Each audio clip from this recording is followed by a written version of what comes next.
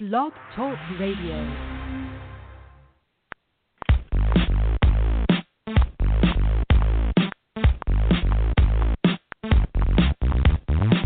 It's the GridironStuds show and the promo that's got the flow. Football knowledge from toe to toe with Amo, Calamino, and the other host you already know, Chad Wilson, brings you the show.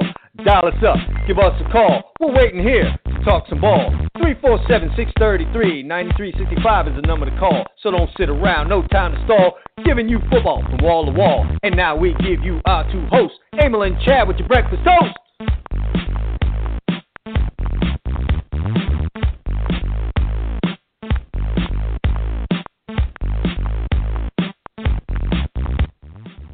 Breakfast toast being served here. It's Friday. It's December 2nd. It's Football Friday here on the GridironStuds show. We're happy to have you here joining us, Amo, Calamino, and I for the next hour, maybe a little bit of an hour plus. Going to be talking college football, NFL football, and I will have some high school football talk in the second hour with Joshua Wilson from Florida, hsfootball.com. Amo, you ready for the weekend?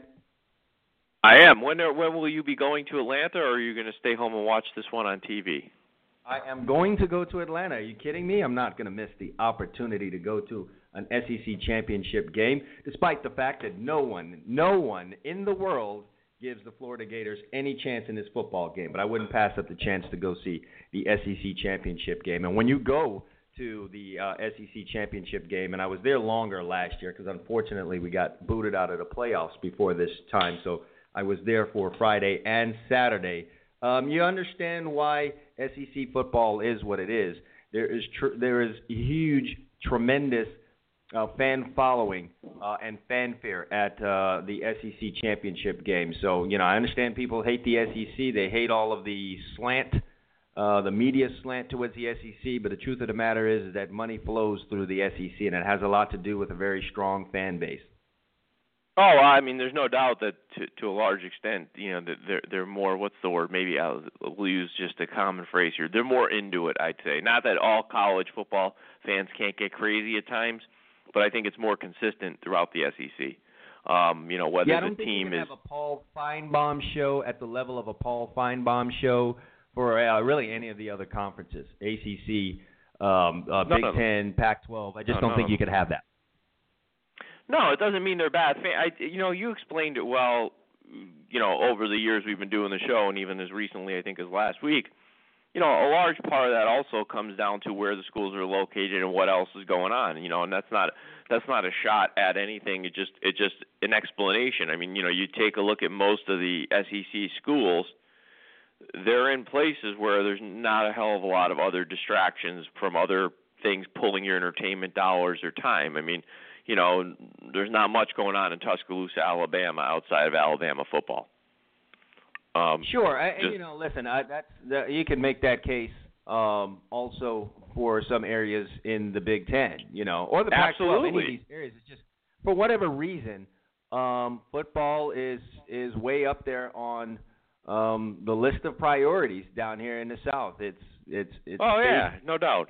Family football, as they say, but I think football is ahead of family during this time of the year. The Pac-12's got a little bit more of a challenge. You got two schools in L.A., two schools in San Francisco, one school in Seattle, another school in Phoenix, Arizona. You got some, metropolitan type schools where there's other things to do. There's nice weather. If the team sucks at Cal, there's a lot of things to do in San Francisco than go watch a Cal game when the team sucks. That's my only point. I mean, how disappointed I was when my Miami Hurricanes were looking for a conference to go into, and we did not go into the SEC, and instead we went into the Big East at the time. Extremely disappointed. I was equally as disappointed when we chose the ACC instead of the SEC. I understand some of the reasons why it was done. The powers that be see the ACC as more academic and the SEC more athletics, football-centric, and that's really not the reputation that the school as a whole wanted to have. But for me personally, I think things would be different for my University of Miami football were it in the SEC as opposed to the ACC.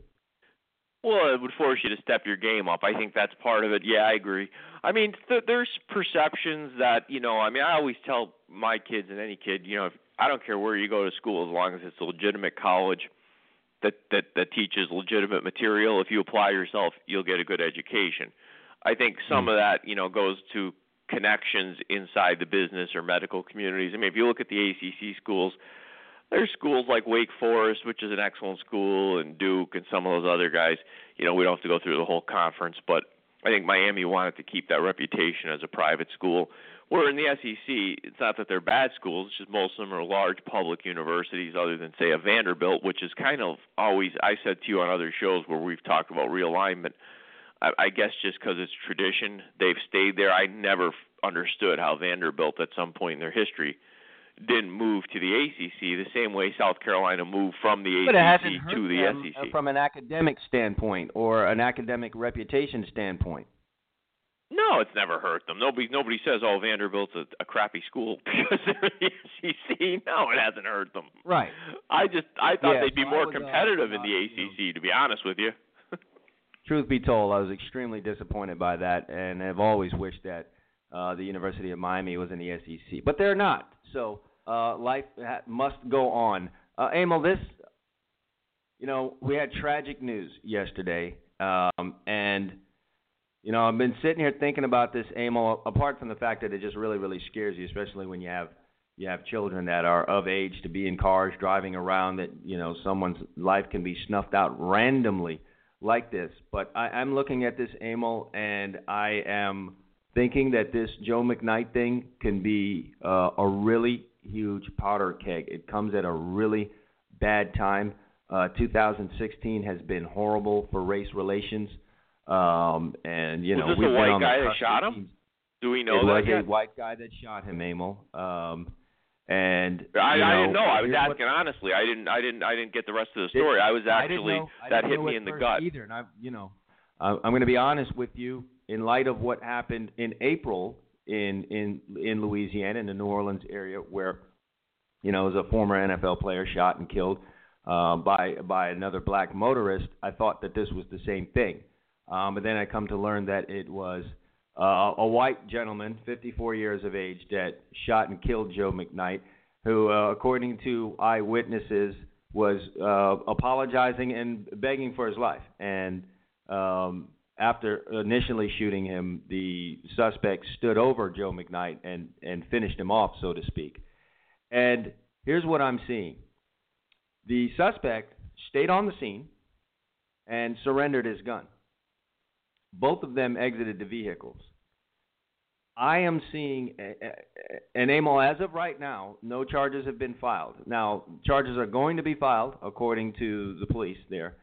But no charges have been filed yet. And I'm telling you right now, I see what's coming, and it comes at a really, really bad time in our country, in our society. I am all prepared for the I feared for my life defense, big, mean, athletic black man approaching me. I was scared, wasn't sure if I was going to live, and so I fired my weapon in self-defense. Well, if you stood over him and if you fired more than one shot after the guy was even if you're going to try to use that argument, if you fired more than one shot after he was subdued, especially if you're not a police officer, you're going to have a hard time winning that one anywhere. I understand that. I definitely get that. I can see the attack. The whole coming. thing makes me sick. I don't care what color the guy was. I just was asking more. I see the attacks coming on the eyewitnesses, as you know happens in a courtroom. Let's go look at these eyewitnesses. Do they have previous records?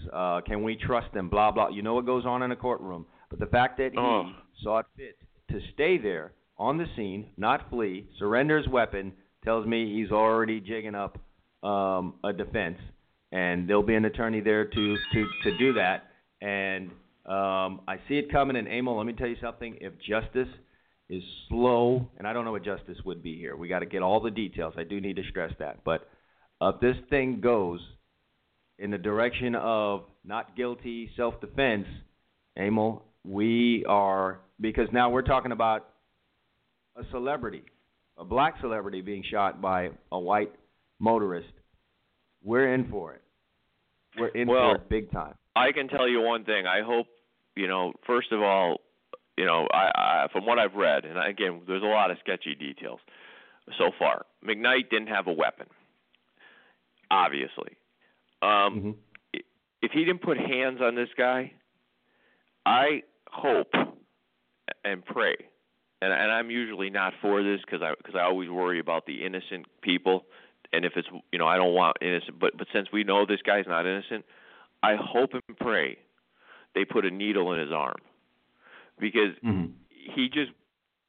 that guy's 28 years old. I mean, if he was 58 years old, it wouldn't be right, but he's 28 years old, or was. Yeah, absolutely. I mean, it's tragic all the way around, but I am seeing a potential. It's just sad. I mean, it's sad. Yeah. And you're right. It is a powder keg, and I hope these people down there realize what's happened here, because when you have a weapon and you fire more than one shot and a guy doesn't have a weapon, you're going to have a hard time convincing me, especially if you hit him with the first shot, that there was a need for a second shot.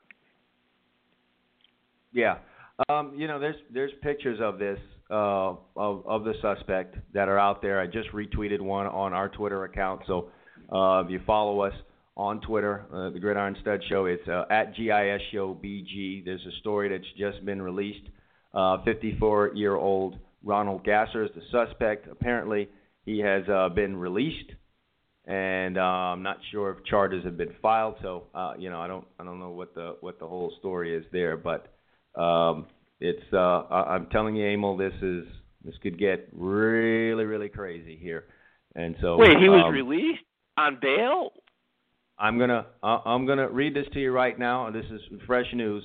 Ronald Gasser, the man authorities say shot and killed former NFL player Joe McKnight, was released from custody overnight without being charged. Jefferson Parish Sheriff's Office authorities said Friday morning. Gasser, 54, has not been formally charged, says JPSO spokesman Colonel John Fortunato, as the investigation into McKnight's death continues. Fortunato asked anyone with information about the shooting to contact the department homicide detectives. McKnight, 28, was shot at about 3 p.m. Thursday, December 1st, at the intersection of Berman Highway and Holmes Boulevard in Terrytown. A witness who declined to give her name said she saw a man at the intersection yelling at McKnight, who was trying to apologize. The man shot McKnight more than once, the witness said. She said he shot McKnight, stood over him, and said, "I told you, don't F with me." Then the man fired again, she said. So he's been released. No charges filed as of now. Unbelievable. Absolutely unbelievable. I'm going to say it to you again. This is a huge powder keg. A lot of eyes are going to be on this.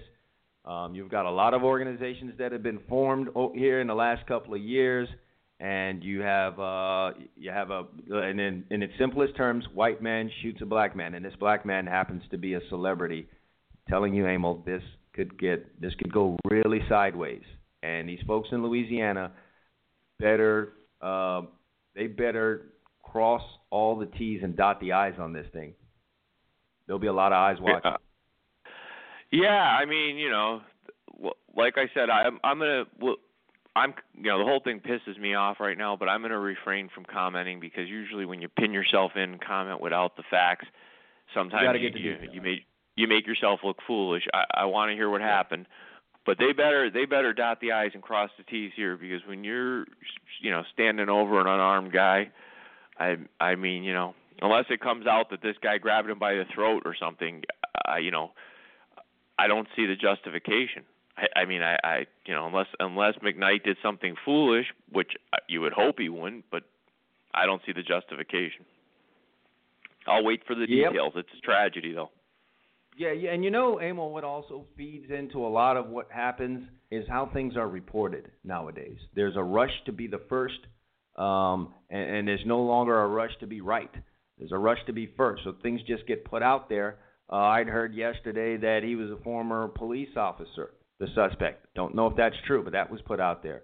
I saw people describe him as a white supremacist, and this is within hours of it being reported. How do you come to that conclusion? But that's being put out there. There's a slant that I don't enjoy anymore. I mean, here's the thing. Like here, we're doing commentary on sports. If you're a political commentator, that's fine. You can slant your opinion. You're allowed to have one. But hard news is supposed to just be news, but it's not anymore. I mean, both sides, when I say sides, every station anymore has a political tilt. They tilt one way or the other, and they like to report stories with that tilt rather than just saying, here are the facts that we know, here's what's happened so far, let's wait. If you get a left-leaning site, it'll automatically be the guy's a white supremacist, or, it's got some disturbed military background, gun-toting, rebel redneck, which he very well may be when we find out, I don't know, and he shot a black guy. And if it's a right-sided news story, they'll start telling you all the reasons he was well within his rights to shoot the guy, instead of just saying, here's what's happened. And you can form an opinion based on facts, as if you were a jury member. No, we're going to help you with that opinion. Didn't I talk about this on Monday? It's just it's crazy how this stuff happens, and we're just not. That's gone, man. Those days are gone. It's hard to separate the left and right websites and news outlets from what's even supposed to be mainstream. They've blended together at this point.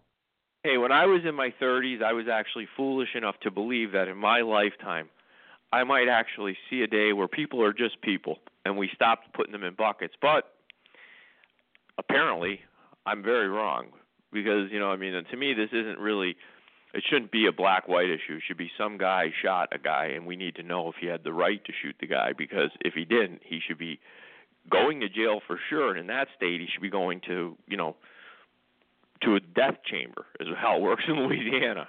So, I don't know. I mean, we definitely. I'm going to be following this. You're going to be following it. As a USC fan, the young man played at USC. My introduction to Joe McKnight was this: when I broke into coaching, my first year coaching, the head coach wanted to run a particular style of offense. It's called a veer option. And so, being thorough as he is, he went around and looked all around the country for the schools that do it the best. And he happened to find one in Louisiana called John Curtis High School. So we went there, met with the coaches, and brought back film. And we're looking at the film of the veer option and what they do at John Curtis. And the running back is Joe McKnight. And I'm looking at this kid, and he's killing it. I mean, he's an extremely talented running back. And I was, in my mind, I was like, all right, this may or may not be a good offense. But I can tell you right now, it's popping like crazy because of this kid that I see back here running it. It wouldn't matter if he was in an I formation, spread, whatever.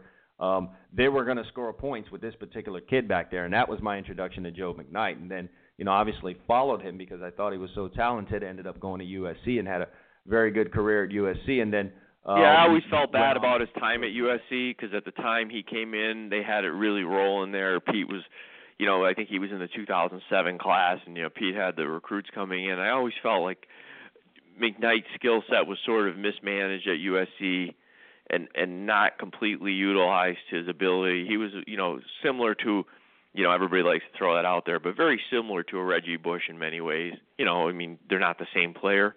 And I think he just came in at a time where they had 9 million running backs. He got the wrong kind of touches, in my opinion. I probably felt, looking back at it, he would have been better served staying closer to home, but it is what it is now. Perhaps. It still did well for himself. I mean, could have been better, yes, but did well for himself. Yeah, he was a good player. All right, let's take a phone call before we head on a break and get back and actually talk about stuff that's happening on the gridiron. Les, you're on the GridironStuds show. What's going on, my friend? What's happening, man? Hey, Les, how are you, buddy? On the inside of one of those old Big Mac cartons. Say that again. You remember the Big Mac cartons? My cousin used to make that a suitcase for his G.I. Joe action figure. Wow. Wow. Yeah, that's taking you back. That's Flashback Friday right there, isn't it? Either that or your wife tapped you on the head and said, go listen to your friends on the radio. Wow. There you go. Wow. Good morning, gentlemen. What's happening, man? What do you make of what happened in Louisiana with Joe McKnight? I'm going to be like Amo, man. I'm going to just hold my tongue, man, because I don't want to start making judgment calls on people And you know, because you know, in the past, you know, if you see stuff like this happening, you know, make a blunt statement and put yourself in a situation where you look like an idiot because you don't know the facts. So it's unfortunate that the young man has lost his life, you know, due to road rage. Whatever the situation is, I mean, you know, people need it's it's really an eye opener because as I said, opening this up, you know, obviously I have kids of age to drive, all three of them, and of course, the minute I see something like this, I send it out to them and let them know, just let it go. You don't know who is out there. You don't know what someone is going through.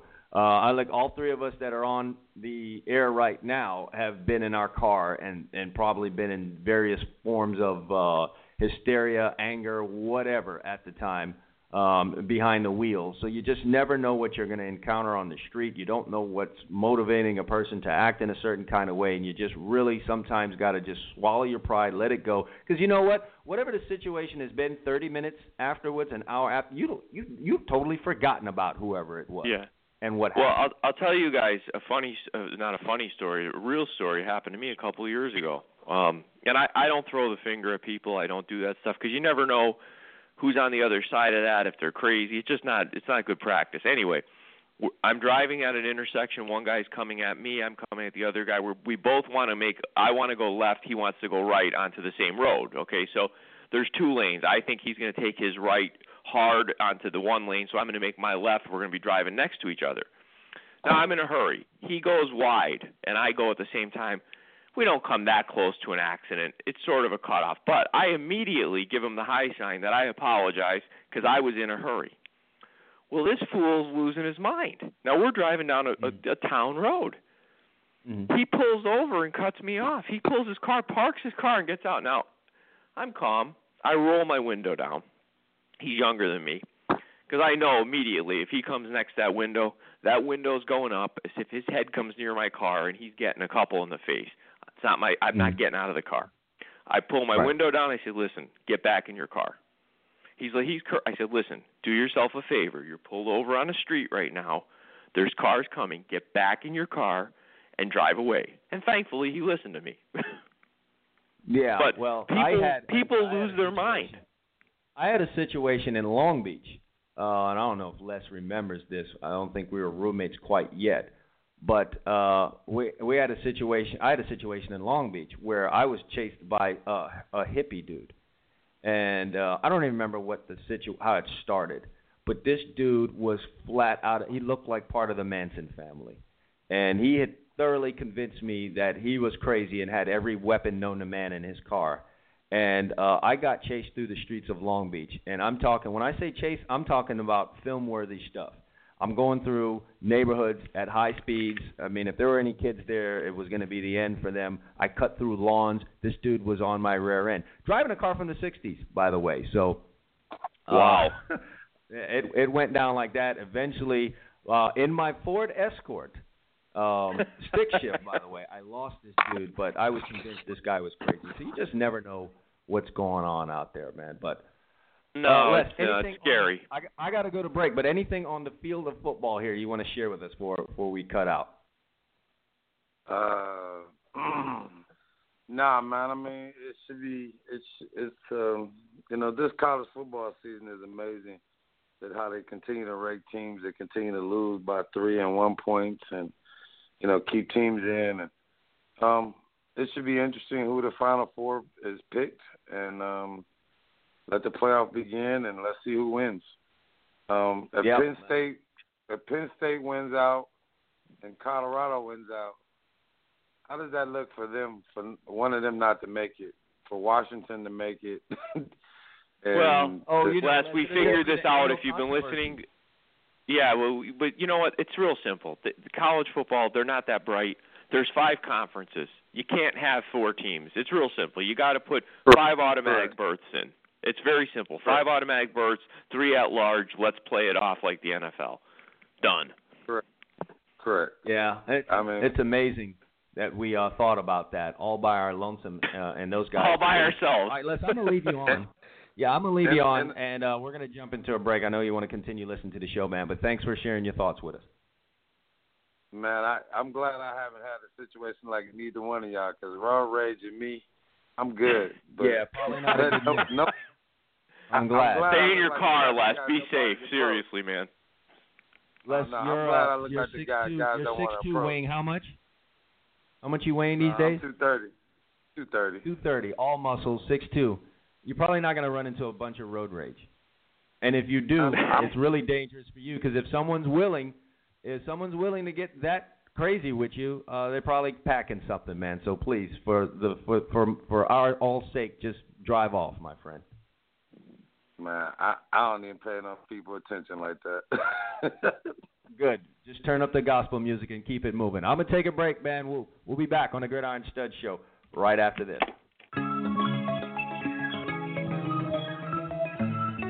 This beat is self-rich.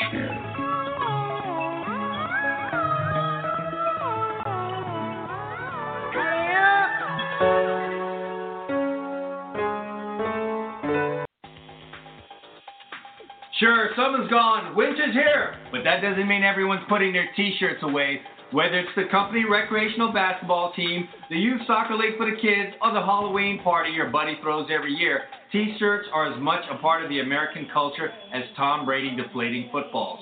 Screen-printed t-shirts are costly when done for small groups. They're limited in color unless you want to pay even higher prices. More colors, more costly. The answer?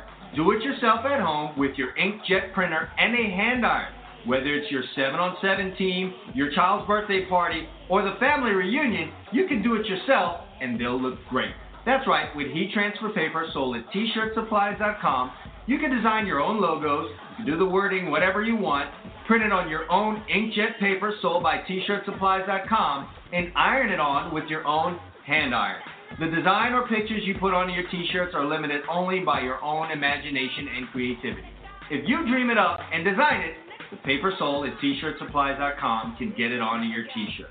By the way, don't worry if you haven't done it before. As T-Shirt Supplies has first-rate customer service, they'll help you get the right paper for your project and steer you in the right direction.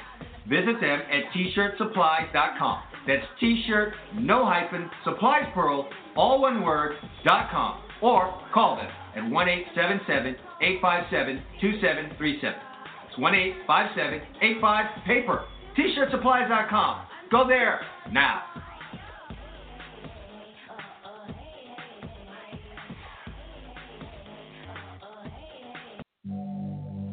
Are you a property owner or want to be one, but you don't have time for property management? Then get an MVP on your team. Who has time for the letting process, for arranging inventories and organizing pre-tenancy cleaning, dealing with deposit negotiation and negotiating with service suppliers and maintenance? No one's got time for that. MVP does, though. Get this MVP on your team. You can rely on MVP Property Management to offer you an extreme amount of quality and professional services for your money. And because they know that everyone is different, they pride themselves in providing a professionalized service to each and every one of their clients. So how do you get this MVP on your team? It's simple. Pick up the phone and call right now. 844-696-8722. That's 844-MY-MVP-CC. Or send an email to info@mymvp.cc. Get this MVP on your team and start winning today.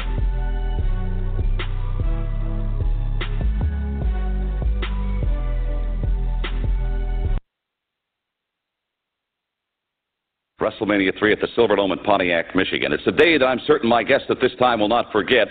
I'm talking about the former Intercontinental Champion of the world, Macho Man Randy. Nothing means nothing. Nothing means nothing. Man. Nothing means nothing. What do you mean by that? More. I'm talking about all the way to the top, yeah. Unjustifiably in a position that I'd rather not be in, but the cream will rise to the top. Oh, yeah.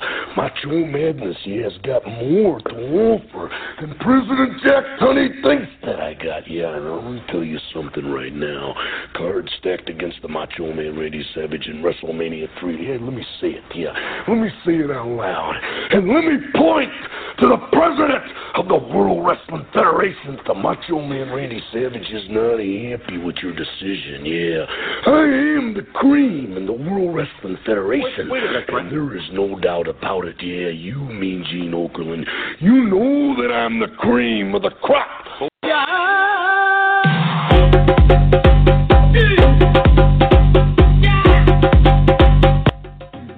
We are the king of the crop here. It is the Gridiron Studs Show. You know it, I know it.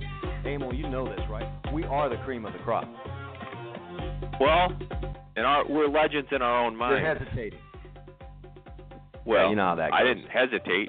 I'm a legend. My wife tells me all the time I'm a legend in my own mind. Well, there you go. Whether we're the cream or not, we're on. It's Football Friday, and it's time to talk about stuff going on the gridiron. Emil, you know what websites and Twitter accounts get the most action in college football around this time of the year? Want to take a guess? It has to be something out of the SEC. That's a good guess. But Coaching Search and Football Scoop on fire this time of year. I mean, they literally can't stay up on their networks because it's just getting blasted. And the reason for that is coaches are getting fired and they're moving around this time of year every year. And not 1, 2, 3. Oh, man, it gets up to about 10. And jobs are put on the table and being spun on saucers. It's just crazy. You know, under the cover of night, Kevin Wilson was let go at Indiana. And there are people pissed off about it, Emil. Did you pay attention to that at all? This man got I read two stories. One, that they let him go for quote-unquote player abuse allegations. The other was that he resigned. I don't know what's what, but I know he's not there anymore. Yeah, there are people angered by this. It seems, something's going on. They're a little unusual, so perhaps the facts on this thing will come out. It just seems like something other than football was the reason why he was let go, so we'll just wait for that other shoe to drop. But wouldn't you say it has to be? I mean, Indiana went to a bowl, I believe, last year, right? And they're 6-6 and headed to a bowl again this year. And, Indiana hasn't exactly been a hotbed for college football. If you're not named Notre Dame, so I would think it has to be something other than football. No.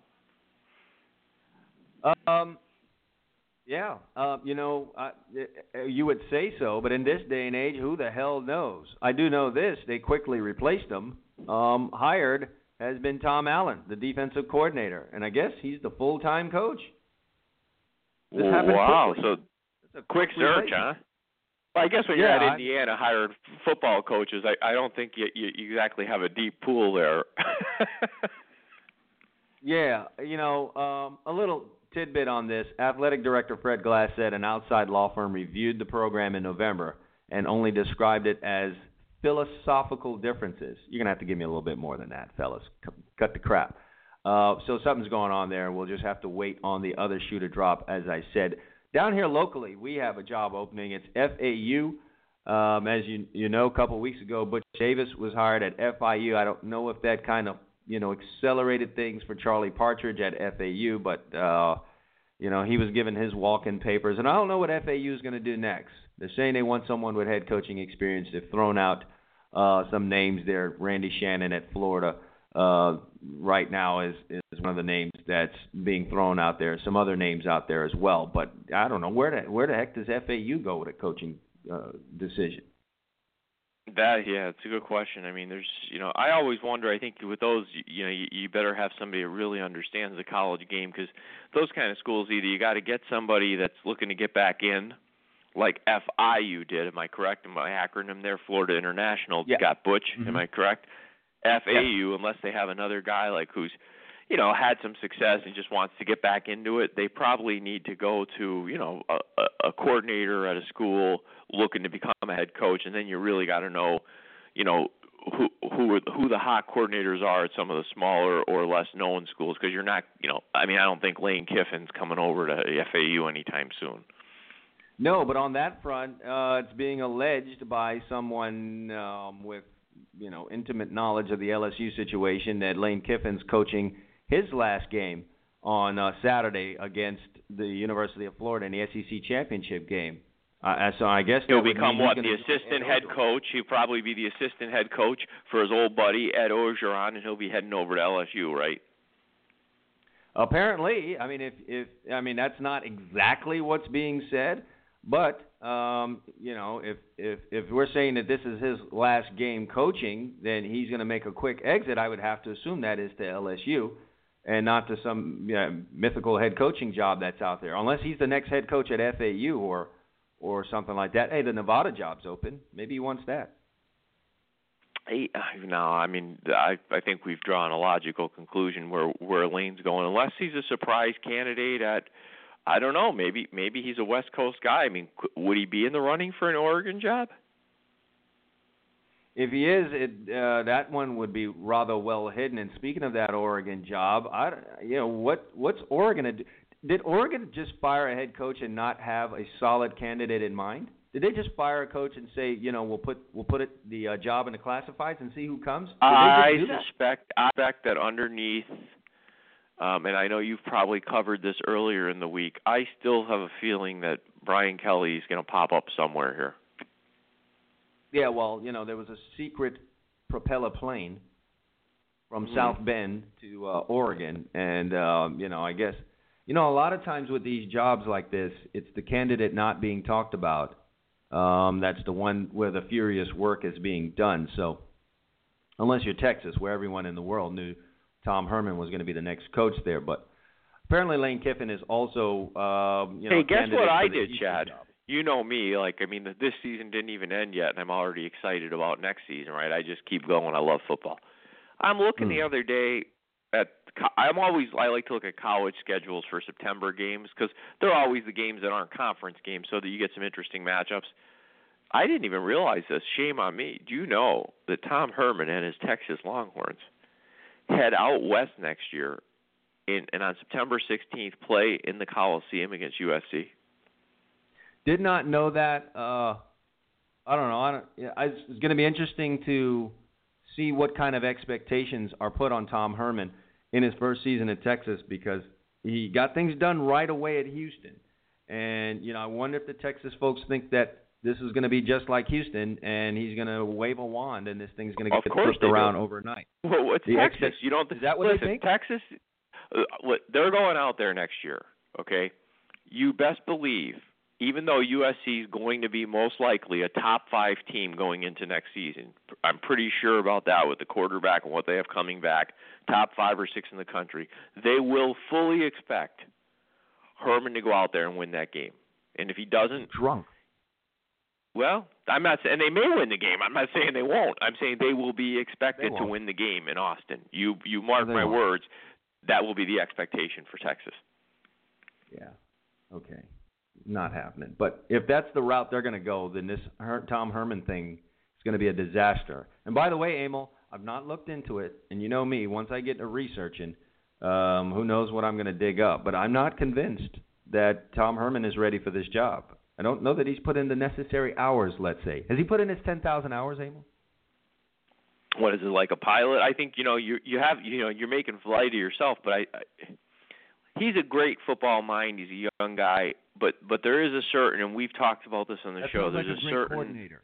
That's right, but there's a certain thing to running a skill set. You need to run a major program, and you usually need to put your time in at a major program. Now, he was at Ohio State for a while. He had stops along the way, graduate assistant at Texas, but he goes over to Houston, and that though, Emil, you don't have to put your time in at another major program, but there are little stepping stones, and I always point to Urban Meyer's path as probably the most ideal one.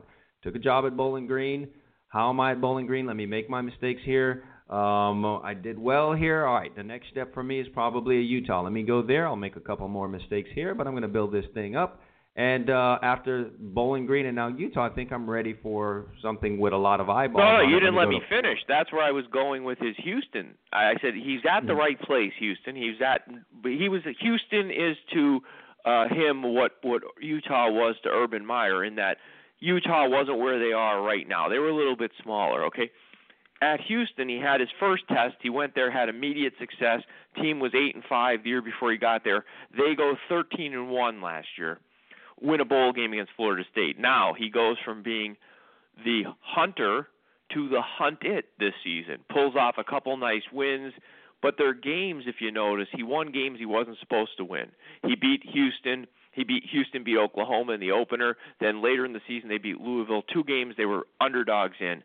But again, he goes 9-3 as the hunted and loses a lot of games he was supposed to win. It could have been a good learning experience for him. I think he, to your point, probably needed a couple more years to understand how to take a program from being, hey, we're the little guy in the block, to now we're the big boys in this conference. People are going to give us their best shot every game. I'm not sure he has that experience yet. To go to a Texas where you're going to get everybody's best shot every time they play you. Yeah, he's coached. He's been a head coach for 2 years. Yep. I agree. If that's ready for Texas. I don't know. Hey, listen, everybody loves. Right. You know, people forget, Chad, and you'll remember because you are a student of the game. Everybody remembers the results. Charlie Strong was Tom Herman before he got to Texas. Don't forget that. I mean, people talk about Strong now like he's garbage or something. Charlie Strong was a really, really good head coach at Louisville. Go look at their records. Yeah, really. Yeah, he was a hot commodity. So I would say even this. Charlie Strong needed another job in between Louisville and Texas. I think he needed that. And here we are with Tom Herman, who I think probably needed another year at Houston, but understanding, he risked some of the heat coming off of, his name by staying there another year. But I think there's a step in between Houston and Texas. I think there is. Well, he's going to have a giant leap. I don't think I wish him luck. I like the Texas program, but I don't think he truly, truly understands the expectations at Texas. I'm sure a lot of guys don't. You need some seasoning to really understand what those fans expect. Whether it's realistic or not doesn't matter. The fan base in Texas, like I keep telling people, they have their own television network. It's the wealthiest public university. The boosters run the program there. Big money. These guys think Texas is supposed to win a championship in the conference every year, be in the talk in the top 5 like it was in the 60s, okay? That they're always in the mix for the national title. It's a new day and age. That's not as easy to do. Are you ready for this? Because everything in this world now is seen through racial glasses. And so if Tom Herman goes in and is not successful early on, at Texas, let's say he goes out to the Coliseum and gets his face pushed in, as many may expect to happen, and doesn't really have a great first year there, and the folks in Texas are throwing their support behind him, what's coming, right? What's coming? Well, are they going to ride Tom Herman like they rode Charlie Strong? Are they going to do that? Or is it, we get behind the white guy and then, when the black guy was there, they weren't so supportive of him. Yeah, I see that. I'm not sure, it might be, like I said, I always felt there was an undertone there, and maybe I'm wrong. I mean, I'm not saying I'm right, just my personal perception of the situation. I think he'll face just as much scrutiny in that they're not going to accept anything other than winning and winning big. I mean, Texas, if he goes in there next year and he goes 8-4 and goes to a bowl game, and they're not going to be doing cartwheels. Oh, good job. We're back in the bowl game. Coach Herman has us at 8-4. I'm telling you. I know it sounds silly to you, but that program, trust me, in that September game against USC, they're going to expect to win out there. Whether they do or not, we'll find out next year, but they're going to expect to win that game. Emil, to me, that's crazy talk. But nevertheless, it is what it is. Let's get on the field here for college football. A couple of games tonight. Amazingly, one of them is the Pac-12 championship. This question was asked on Twitter. Why is the Pac-12 championship game on Friday night? My simple answer was because USC is not playing in it. That could be very simplistic, but no. You know what? What it is. It's scheduled. It's played every Friday night. They want that night to themselves. They want to have a primetime game. They want it to themselves. They don't want to go up against the Big Ten and other conferences. They figure it's a good way to get the game singled out. So no, it's been on Friday night. This is the 6th title game. I think everyone was on Friday night. Well, you're gonna go battle with the top with the finals of high school football. Come on, Pac-12. Go ahead. Well, I'm sure. Listen, the networks control everything, and I have a feeling if USC came into this game 11-1, playing for a chance to get into the playoff, that somehow they might make a flex adjustment to a different day. But who knows? Maybe we're both wrong. Yeah, that's what I'm talking about. They didn't flex. Yeah, they didn't flex. What's up with not flexing? They should have flexed. But nevertheless, it's Colorado and Washington, so there'll be no flex. They'll leave that game on Friday night.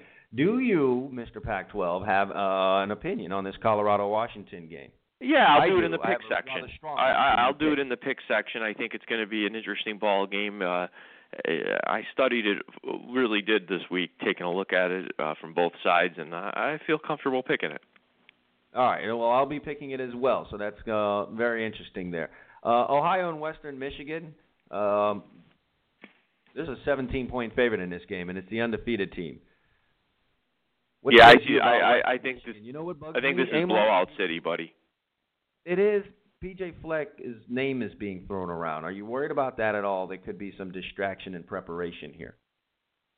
No, this is a really senior-laden team. Maybe one of the best teams ever to play in the MAC conference, along with that Miami, Ohio team with Ben Roethlisberger. So a really good, deep, old team that's been around. They've been together. I think they want to get to that major bowl game as the cherry on their careers. There are many of the seniors. I expect them to do Ohio pretty good tonight. 3:30 tomorrow. It's Baylor and West Virginia in the Big 12. You got an over/under of 68.5. I'm only pointing that out because we've talked endlessly about the lack of defense. Is this going to be a 60 to 40 something game? What do you think in this contest? Well, I mean, West Virginia is sitting here at they've had themselves a hell of a season at 9-2, and I think they'll cap this off and get. Too. Yeah, they play a little defense. I think they'll cap it off, get themselves a decent bowl bid. I don't expect Baylor to show up much for this game. The coach is probably not going to be back from what, right? They're looking for a coach. Last game of the season. Yeah, they're already bowl eligible. They haven't played well. What they've lost 4 or 5 in a row, and this is a West Virginia team with 2 losses, and they happen to be the 2 best teams in their conference, Oklahoma State and Oklahoma. I think they're going to light Baylor up in this game. They may score 60. I don't know what Baylor's going to do. Yeah, that Baylor program on life support right now. Kansas State and TCU. I have a pick on this one. Do you have an opinion on it? This is dangerous. Chad and I do not talk about this before. You have a pick on Kansas State versus TCU? I do. Is that what you're telling us? I do. I have a pick on it. Yes, I'm telling you that. Well, how about that? Well, let's see if we'll go 3 for 3. Nevertheless, hey, it's the Big 12 championship game, Oklahoma State versus Oklahoma. That's the bag of you-know-what that they're trying to serve us over there in that conference. De facto. Well, you say that, but they're the only. We've talked about this. They're the only conference. I mean, they should get 12 teams, and we can talk about all that other stuff some other day of how you should decide conference titles. But truthfully, they are the only conference that plays a round robin, so you can't complain that their conference. Oh, but this is only by the look of the draw that these 2 teams are the top teams, and the game happening today. I mean, absolutely. It's luck of the draw. I agree with you. I'm just saying they do have a legitimate champion because they're playing a round robin. I think Oklahoma wins this game. They're playing well. Ever since that Ohio State loss, they took those 2 early losses. They seem to be a team on a mission. Oklahoma State defense hasn't been great this year. I think Oklahoma may score a bunch of points in this game. Man, I'm going for Oklahoma State and Mike Gundy and that mullet that he's got going on. Doesn't Mike Gundy look like like a character in an Adam Sandler movie? That's just what he looks like. Oh, yeah. And how could you turn Or like away? Beavis and Butthead, remember them? He looks a little bit like Beavis and Butthead. Definitely one of those characters. I think there's a lot of pressure on Oklahoma here, who's still trying to poke their head into the top 4. They might fumble this away. It's big game, Bob. Emil, have you not learned? Well, I call this a miniature big game for him since it's a rivalry. I think Bob realizes that they are not inserting him in the playoffs. So I don't know. Has anyone? Everybody'd have Bob to lose, Chad. Clemson would have to lose. Washington would have to lose. I mean, there'd have to be a lot of losing going on for Bob to get there. We're all losers, man, because we got guys going in a room on Tuesday nights to tell us who the hell the champs are. But let me not launch into that again. Always interested in your thoughts of the Florida game. I don't have one, can't be unbiased in this one, but Alabama is a 24-point favorite in this game. What do you think? Well, for the sake of the listeners, I'm going to put my Florida hat down here. I was honest with you last week. You asked me, you pushed me. I told you Florida State would cover that game, and they did. This is one of those games where Oklahoma. I don't think Alabama's given up a touchdown since October, late October. So with that said, it's hard for me to envision Florida scoring many points in this game unless they are able to do it defensively or special teams. I think the defense will keep them in the game for half the game. Then as it wears down and the offense continues to do 3-and-outs and turn the ball over, I think, eventually it gets away from them. And, unfortunately for you, I think you may be looking at something in the vicinity of 31-3. Hopefully I'm just wrong for all our sakes. Well, listen, touchdowns have been hard to come by for the Florida offense in their bigger games this year. So if all that follows the suit, you may not be wrong, my friend. Whatever it is, I'll be there front and center to watch all of it. Well, I want to be wrong for your sake. I want to be wrong. I don't want to be right on that, but I'm going to be honest. You know me. I love good defense, so I'm guaranteed to at least see that on both sides for a majority of this game. So I'm looking forward to that part of it, and I always learn something watching these two teams play defense. I don't know what your final pick is, but there is an ACC championship game. It involves Virginia Tech and Clemson. Could that be it by any chance? No. I already started talking. I already started talking about one of my picks accidentally, so I'll get back to that. This game I don't have a pick on. If you ask me who I would play in this game, for some reason I got a feeling Virginia Tech hangs around. I don't think they're going to win the game outright. I agree. But 10 points seems a lot. I just think it's one of those games where they're a pain in the ass. Maybe they walk in the back door. I don't know how they do it, but it feels like a game that they're going to cover. Early in the year, Emil, I described Clemson's performance as being bored with the regular season. You made it all the way to the end, and you fell short last year, and you're just trying to hurry up and get back there again. But there's something more going on there, and maybe Clemson's not that good. As I've watched Louisville finish off the end of the season here, I'm just wondering here what's going on with Clemson. And as such, I just don't know that they're a 10-point favorite in this contest. Maybe a touchdown, but I think 10's a little excessive. So, there you go, and that's where I stand. I think Clemson at a 10-point favorite is just a little bit too much cheese on this particular spread. So I'm gonna back lightly, ever so lightly. I'm gonna back Virginia Tech in this one. There's also another big time game. It is the Big Ten championship. Kind of gets swallowed up in all of what's going on here with all these other games. But there's a Big Ten championship game for the second year in a row. Can I ask a question? Am I back on with you, Mr. Wilson? You are, sir, as you pop in. We got all kinds of technical support issues here with our friends at Blog Talk Radio. I think we're on a party line or something. I'm hearing calls in the background. I'm like, what's going on? Yeah, I'm not hearing any of it, so maybe a Pennsylvania thing you got going on here today. So, it must be a Pennsylvania thing. But what were you saying about Clemson? You're not sure they're that good? Is that what you were saying? I couldn't hear. Yeah, I'm not sure that they're that good. There's just too many instances of poor play this year. I mean, you've had your wake-up calls, and despite having the wake-up calls, you went ahead and lost the game. Oddly enough, Coach Pat Narduzzi was at our practice 2 days ago at American Heritage, and I just went up to him and said, "You guys just tried to ruin the entire college football playoff thing," to which he found that funny. And said he'd do it again if he had the chance. Of course, that's the answer. But Clemson, I can't see him at 10 points. Maybe a touchdown, but 10 too much. Well, I'll send a couple people over the edge, but since we vote for playoffs, like I said on Monday's show, if you said to me, pick your 4 teams, it's Alabama, Ohio State, Michigan, and then I'll have to watch the Penn State-Wisconsin game and the Washington-Colorado game, and I'll decide my 4th team from there. I would leave Clemson out. I mean, just based on what you're saying, I totally agree with you. I haven't seen enough quality play from Clemson to put them in there. No, can't do it. Big Ten championship game, Penn State, Wisconsin. This is a Big Ten championship game, Abel, and as I was saying, for the second year in a row, it doesn't involve Urban Meyer. It doesn't involve Jim Harbaugh. Who saw this coming? Nobody. And again, it's the quirk of how these are done. Last year, Michigan State last year did what Penn State did.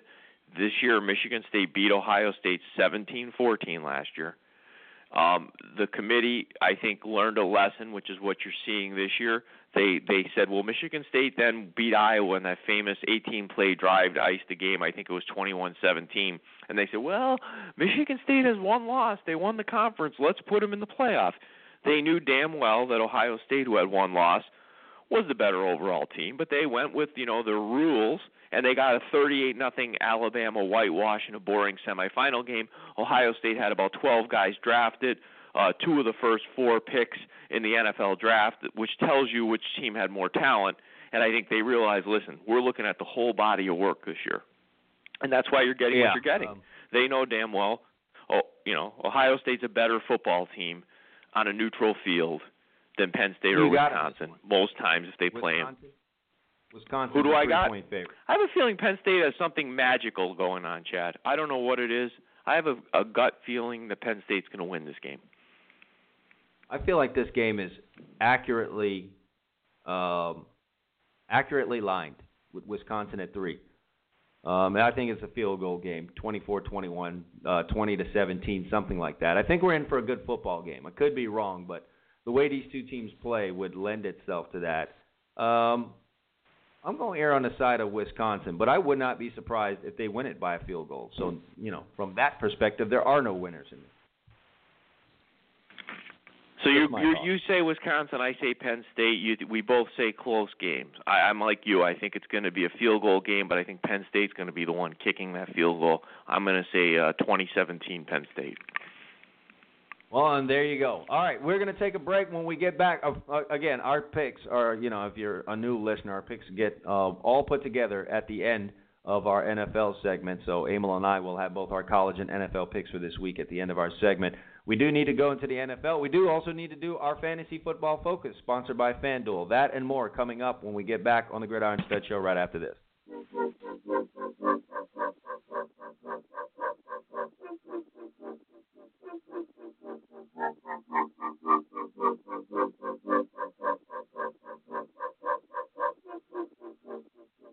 What the hell would that be?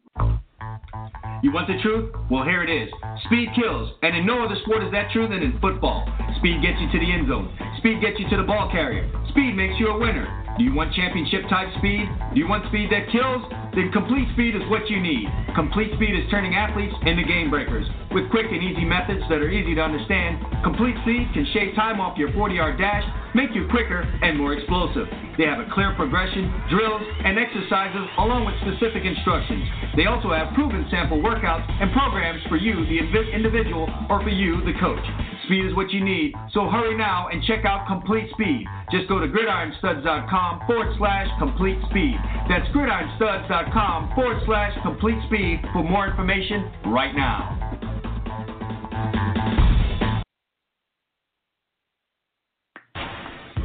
Hey, do you love fantasy sports? Do you love money?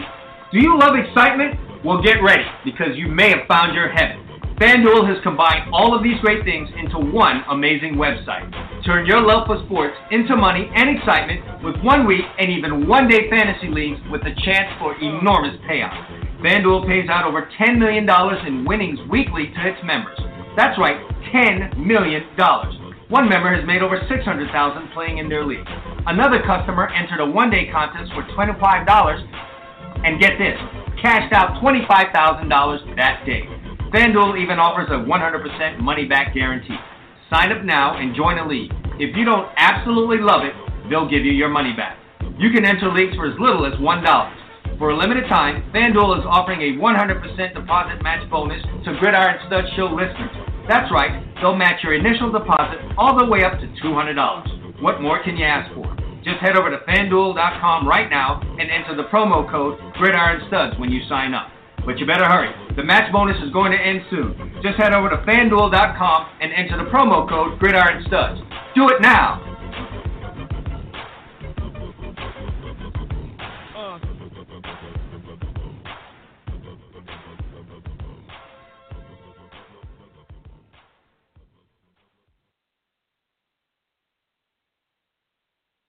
right, folks, let's talk right now. I'm going to kill your bookmaker. I'm going to rip his throat out. I will blow this man out. I will step on his throat until the man chokes. Let me tell you how. Winners, winners, winners, winners, winners. I'm on a roll. 13-3. 13-3 my last 16 on games of my life. On Saturday, 2-team NFL parlay over. I thought so far to bang. I knocked him out. I knocked the man out last week. Listen, I will take my hand, knock him out. I will take my hand, knock him out. Bang, bang, bang, bang, bang, bang, bang. You know what I did? I know I'm like really mellow today, so what I did is I relaxed during the break. 2 espressos. They were beautiful. Matter of fact, they were doubles. 2 shots of Zambuca. I am feeling so sweet. All right, folks. This is the bottom line. Now, listen. You know how some of your friends tell you there's no such thing as a sure thing? There's no locks. There's no guaranteed winners. Forget those people. You know what they are? They are losers. This is a biggie. 6 $1 million star blockbusters, absolutely free. Take it away, bro. Okay, thanks, Jim. Don't ever touch my hand again, by the way. Folks, listen. This is the biggest. Happy Easter, everybody out there. Eat hearty. Eat like an animal. I know I will. Your sauce, me, likes heart. Hi, folks. This is Stu Farnell. Let me tell you something right now. I am ready to go to war this weekend in the NFL. But let me be honest with you right now. I don't care who anybody likes in this game. I could care less. This is one of the greatest bets I will ever make in my life. New England, Cleveland, I own this game. You know what that means? It's in my hand. I put it in my pocket. I know the score. What a great show. You having fun? I am having know what y'all do. But I'm piped up. See that boy right up? He piped up. See that girl right up? She piped up. Pipe it up. Pipe it up. Pipe it up. Stu Parn is piped up. Emil, there's no way I can ever listen to that without laughing. Did people call his 900 number? They did. Unbelievable. They did. Yeah. People called his 900 Yeah, they number. did. Man made money.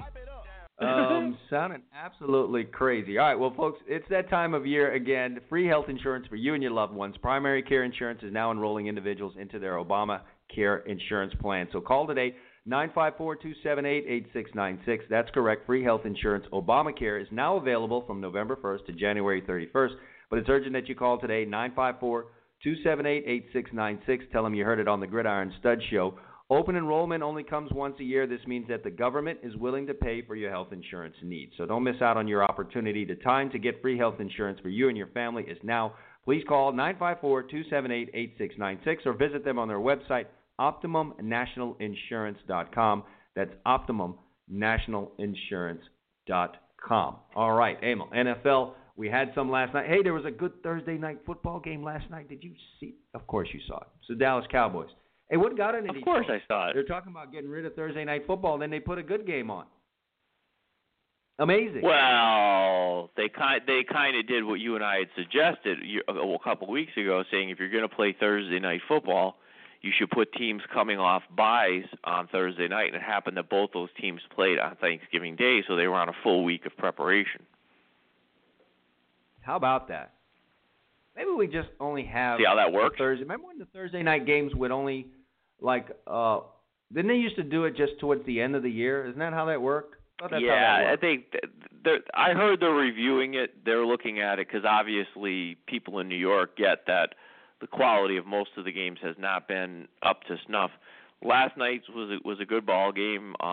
It was a game that I kind of knew going in that it would be difficult. It was Minnesota's a tough venue, generally speaking. The Vikings were very desperate, having lost 5 of 6 coming in. Still a great defensive team. The offense has been letting them down. Actually came away more impressed with my team after the win because it was the worst game they played this year by far. Turnovers, penalties out the wazoo, just dumb plays, penalties that killed big plays, 40-yard runs taken off the board, 20-yard pass plays. Botched all over the place, and yet they won the game. And usually, to me, that's more of a sign of strength than just playing your best game and blowing someone out. So that was my take on the game. Yeah, sure. I hadn't I pointed to this 2-game stretch coming up right here as being very big for the Cowboys. Sure. Early on in this game, I was wondering, were they going to be able to make their way through this thing? because there were some uncharacteristic things going on, some turnovers. Zeke fumbled the football. They fortunately gave it back to him on review. There's just some weird things going on. And, Minnesota is a tough place to play, and that's a tough defense that's going to force your hand on some of those things. But nevertheless, like a true championship team and like the best team in the NFL right now, they went ahead and got the victory and secured it 17-15. Good job by those guys. Hey, let's talk about this. I'm hearing everyone talk about it. Since when did the New England Patriots, Emil, become a one-man team? And I'm not talking about Tom Brady, but everyone's writing them. Writing them off in terms of home field advantage because Gronkowski's gone. Haven't we learned anything about the Patriots? That it's next man up and they adjust and they find ways? No, I'm not writing them off at all. But I think that one thing that the reason people put so much importance on Gronk, and this, you're asking a rhetorical question, is he's just a nightmare matchup for any defensive coordinator, and they love to play those. I mean, that's why they went out and got Martellus Bennett. They love to play the two tight end sets. They create matchup problems all over the field for you, and they've traditionally, the last few years, when their offense has struggled, it's been the times that they've been missing Gronk. More, even I dare say in the last couple of years, they've probably struggled a little bit more missing Gronk than the few games this year where they missed Brady when they had the second-string quarterback. Now, they did struggle once they got to the third-string quarterback, but...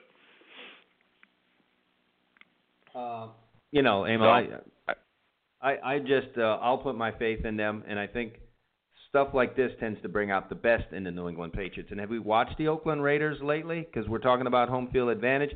They're on the cusp of losing almost every game. I love the Raiders, but, man, why do they make everything so interesting? They do. I mean, well, the Raiders, they're very young. They seem like the Sunday game against Carolina. What were they up 24-7 at the half? And it's like they came out, they fell asleep at the switch the whole third quarter.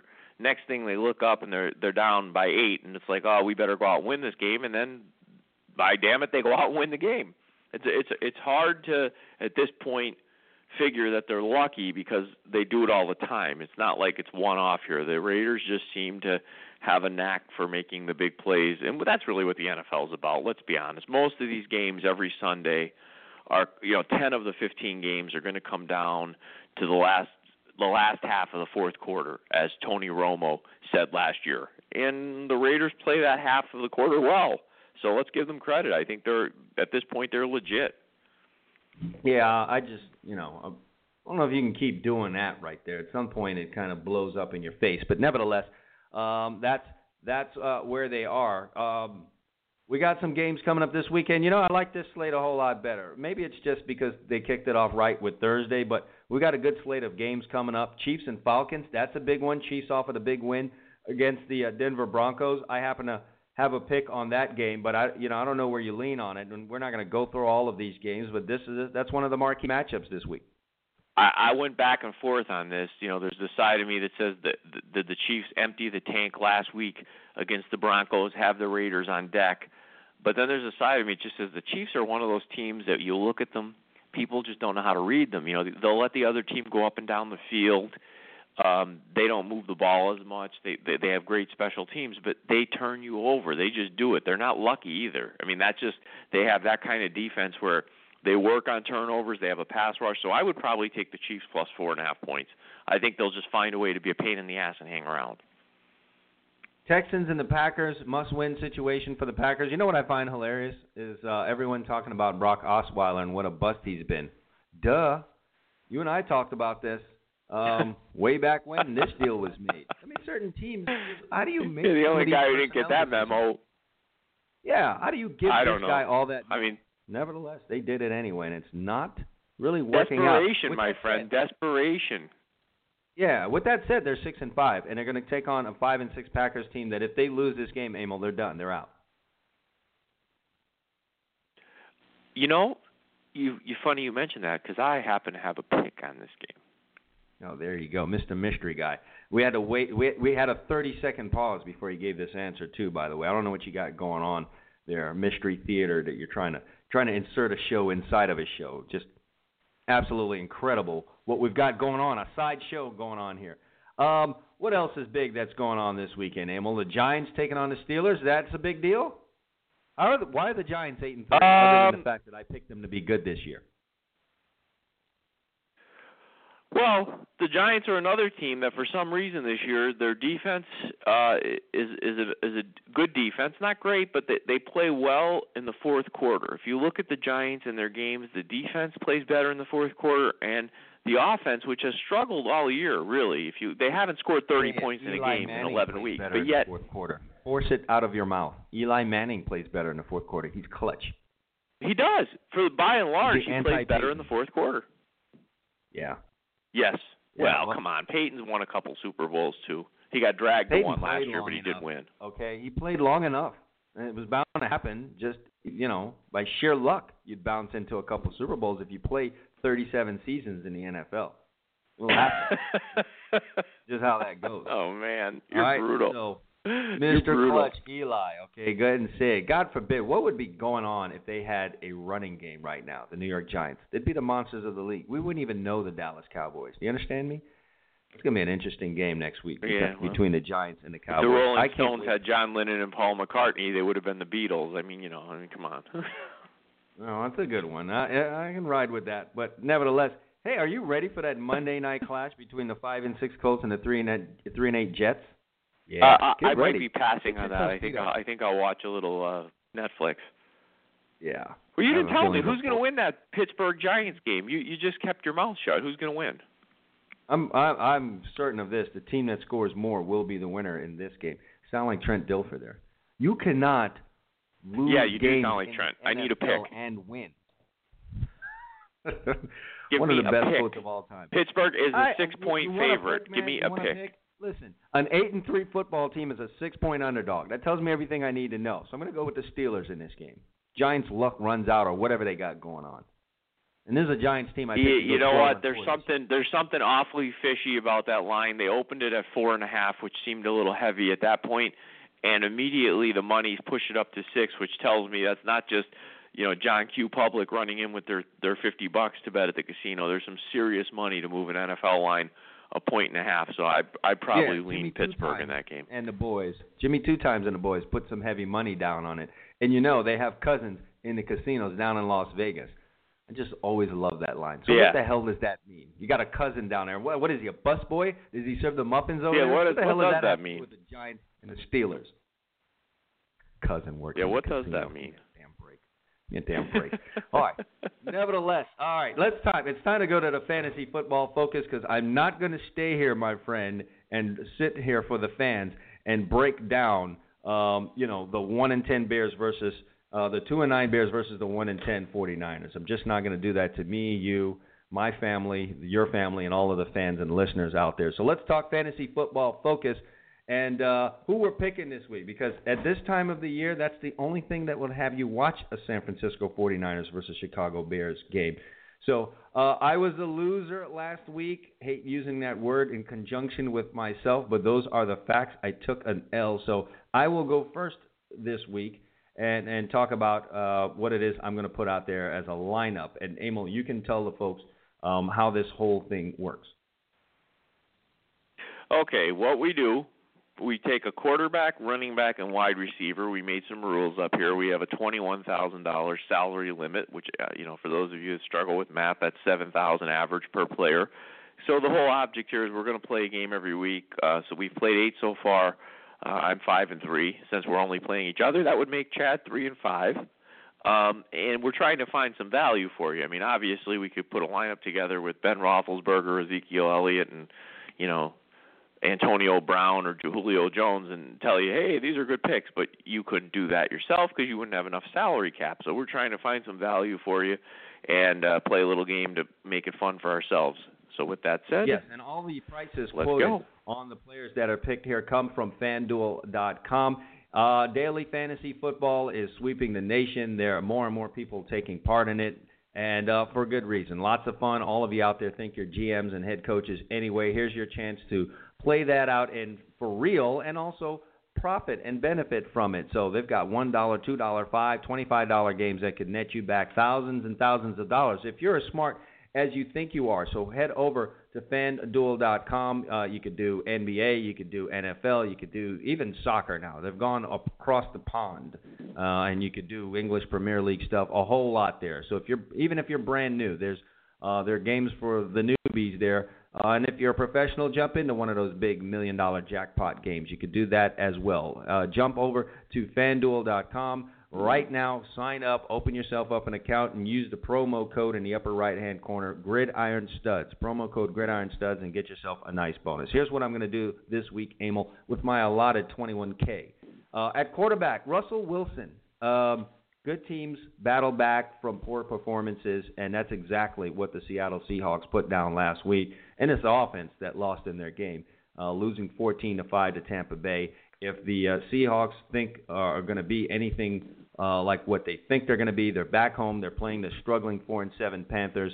They need to show up, and they need to show up in a big way, and that's going to have to be at the hands of Russell Wilson. They need to do something offensively, so I'm looking for a big day out of Russ, and he's going to cost our listeners and myself $7,700. So I'm going with Russell Wilson at quarterback. Same deal here at running back. Okay. Yeah, the Denver Broncos on the road. What better to help you get over a debilitating loss than to have the Jaguars on the schedule? Denver is going to head out on the road to face 2-9 Jacksonville, who just can't seem to get it together. But the Broncos are going to get it together. They can't lose back-to-back games. Can't lose after losing a home divisional game. And I think if you're the Denver Broncos and you've got Trevor Siemian at the controls, if you're planning on winning this game, you're going to have to find and be successful in your running game, and that smells of Booker. So I'm going to go with Booker. It's going to cost you $6,400 if you're going to use Devontae Booker at FanDuel. Okay, I like the logic there. That sounds strong. I like your logic. Got to get back on there. And I like to do some stacks when I could put them together. And if Russell Wilson's hot, usually Doug Baldwin's got something to do with it. It's either Baldwin or Jimmy Graham. Can't pick a tight end here based on our rules. So I'm going to go with Doug Baldwin, helping Russell Wilson do the damage that I think he's going to do in their game against the Carolina Panthers. So that's where I'm going. Wilson, Booker, Baldwin. Book them, buddy. I'm right at $21K. You guys jump on those. Book them, Dano. That's everybody on this show is too young. That anybody who listens is probably too young to remember Book them, Dano. But there's always YouTube. There's always YouTube. Book them, Dano. Hawaii 5-0. Go check it out, folks. Book them, Dano. All right, what are you doing? Okay, here's what we're going to do. I'm first going to start with a quarterback who this year has been known for nothing more for a large chunk of the year than taking a knee. But so far, he's quietly, the last few weeks, played very well for the 2-9 San Francisco 49ers. Yeah, that's Colin Kaepernick. And here's the thing. They're playing the Bears.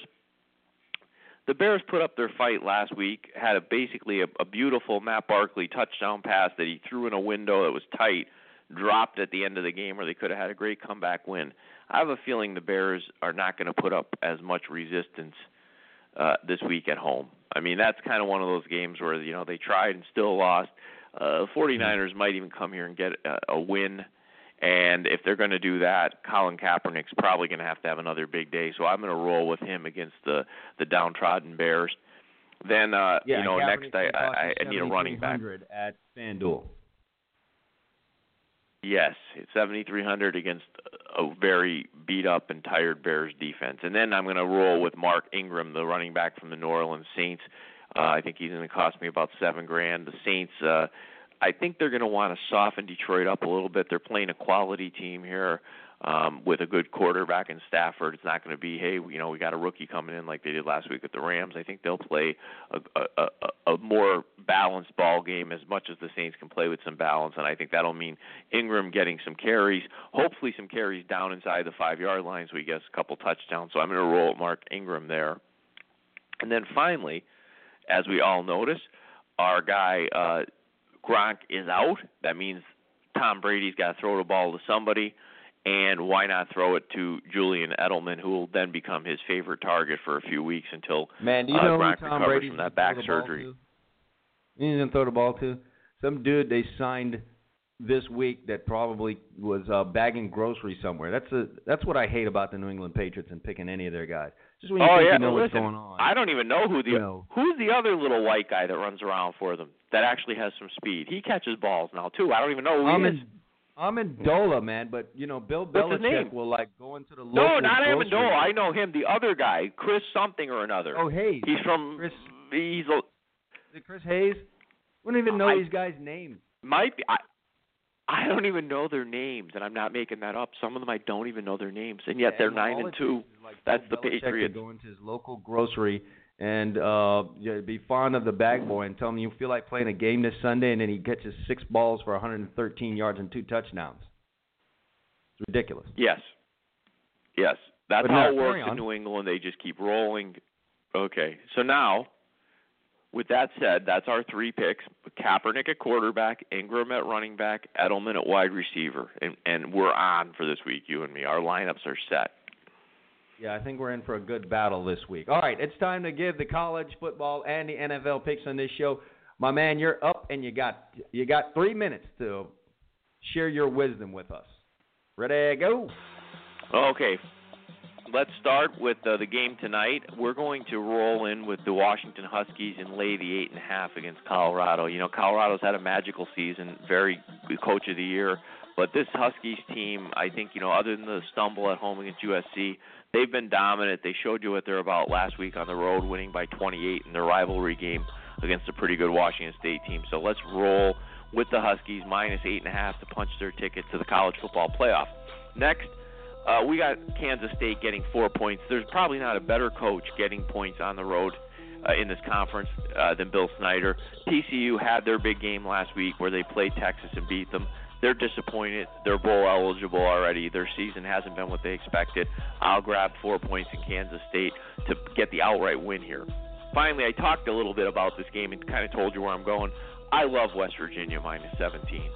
They have a chance for a 10-win season. Baylor's got a chance for nothing. They've got a lame duck coach. They've lost 5 in a row, I believe it is at this point. So let's go and let's grab West Virginia, lay the 17 points for a blowout of the Baylor Bears. Moving over to the NFL. First, we talked about it. Houston's 6-5. They're going to Green Bay. Green Bay's 5-6. But you know what happened last week for Green Bay? They started to get some of their mojo and their confidence back in that road win against the Eagles.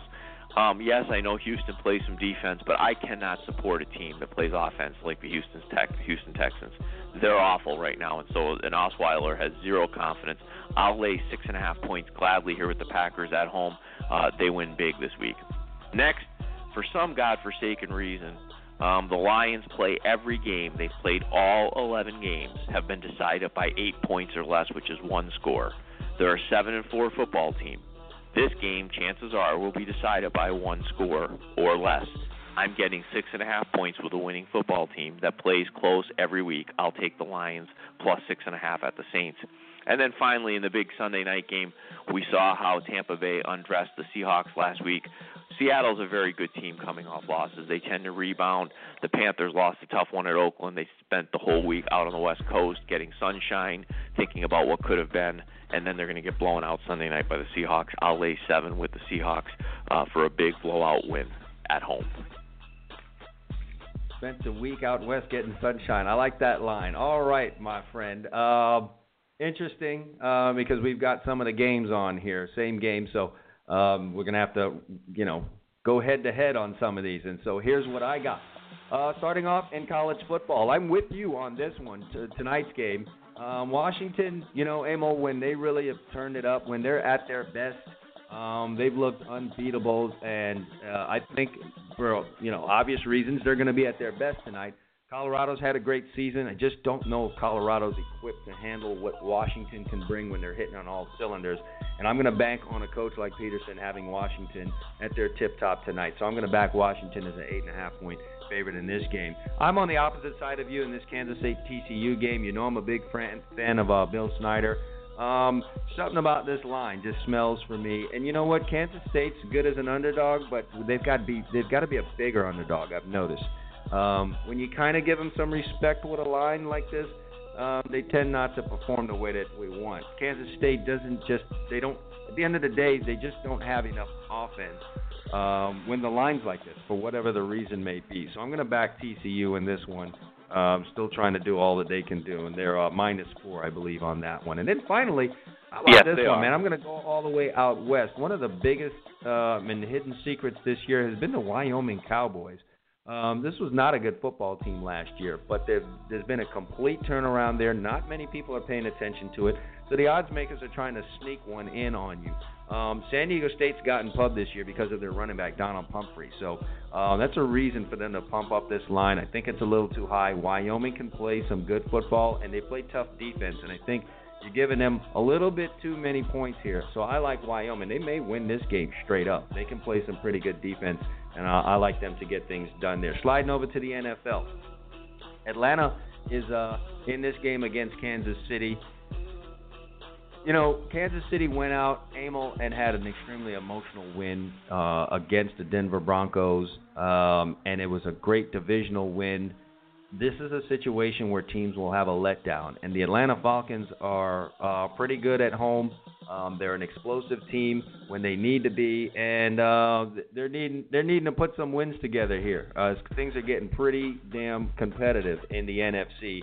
I think this is a good spot for the Falcons against a Chiefs team, high, giddy, and maybe a little exhausted after that big win within their division. I'm on the opposite side of you in this New Orleans Lions game. The Lions finally, did something on a Thanksgiving and a Turkey Day, and while everyone will want to talk about, that they got a win over the Minnesota Vikings and that they've had 10 days to prepare for this, I just don't think that matters here. The Saints look pretty damn good at home. And they're starting to feel themselves a little bit. So I like them to jump up big bad in this one. And the line was a little fishy to me. So I'm going to back the Saints. Somebody knows something somewhere. And then going out west, you remember I talked about the Oakland Raiders and how they seem to take everything down to the wire and what's up with that? Well, you know what, Emil? I'm a little tired of that deal. I'm tired of that. At some point it's going to implode on you. And they just got really, really sloppy in the third quarter of that football game. I think it comes back to bite them this week. The Bills are a talented football team. They've already shown earlier this year that they can go out west and play tough. I think they play the Raiders tough here. And at 6-5, the Bills need to make some moves. So I think we get the best of the Bills this week and they upset the Raiders and kind of throw things a little bit sideways. So let's recap that. Chad's got Washington minus 8.5. He's got TCU minus 4. Wyoming plus 6.5. Atlanta Falcons in the NFL minus 4.5, the New Orleans Saints minus 6.5, and the Buffalo Bills plus 3. Very interesting. Yep. That's where we are. Your picks are in. My picks are in. We did the previews. We did it all, man. Your segment's over, dude. You're out of here. You got to hit the road. Start your weekend early, Mr. Calamino. Everybody enjoy your games. Those of you in the playoffs, enjoy the game. You have good luck in your game tonight, and enjoy the trip to Atlanta, and I'll catch you on Monday. Thank you very much, my friend. I'm going to take a quick break. When I get back, it's high school football time here in the state of Florida, getting down to the nitty-gritty. I'll talk about it with Joshua Wilson from Florida, hsfootball.com, when I get back here on the Gridiron Stud Show. Stay with us.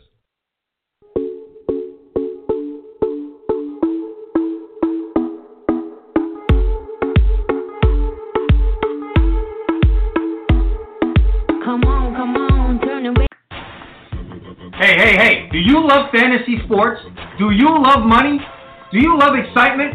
Well, get ready, because you may have found your heaven. FanDuel has combined all of these great things into one amazing website. Turn your love for sports into money and excitement with 1 week and even 1 day fantasy leagues with a chance for enormous payouts.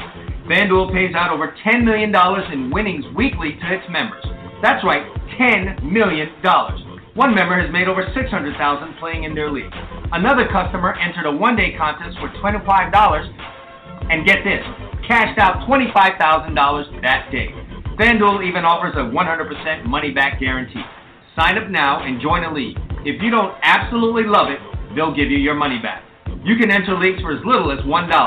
For a limited time, FanDuel is offering a 100% deposit match bonus to Gridiron Stud Show listeners.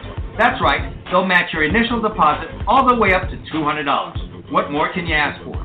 Just head over to FanDuel.com right now and enter the promo code GridironStuds when you sign up. But you better hurry. The match bonus is going to end soon. Just head over to FanDuel.com and enter the promo code GridironStuds. Do it now!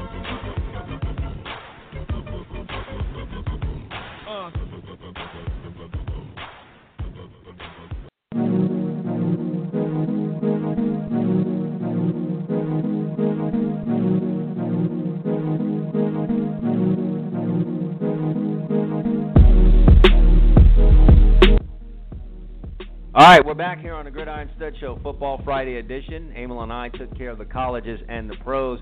Now it's time to talk high school football. And what do you know? In high school football, they have this thing called a playoff where, like, teams got to win their districts and stuff, and then they go through rounds of the playoffs, and then at the end, they play like a championship game, and then they call people champions. I mean, what a novel idea. You know, maybe college football could adopt such an idea. It's crazy how they do it in high school football, and they get the whole thing worked out. Ain't that right, Joshua Wilson? These playoffs have been crazy this year. I'll tell you what. Everything, absolutely. You just throw it in the garbage can. Yeah, really. That's all crazy. I think you and I expected Mainland to be in this thing, and Mainland is so not in it. Got completely blown out last week by Carroll City. Probably one of the most surprising results when I looked through the scores last Friday night. Yeah, I mean, that one totally blew my mind. I'm thinking 7 points. They like mustered up. I'm like, what in the world is going on? And it's like, it's just one of those things about Mainland. It's just like whoever, this is the problem I have with the FHA on this particular part. Why in the let me excuse my French here because I don't like to say it, but why in the hell are the Daytona Disc schools in the South?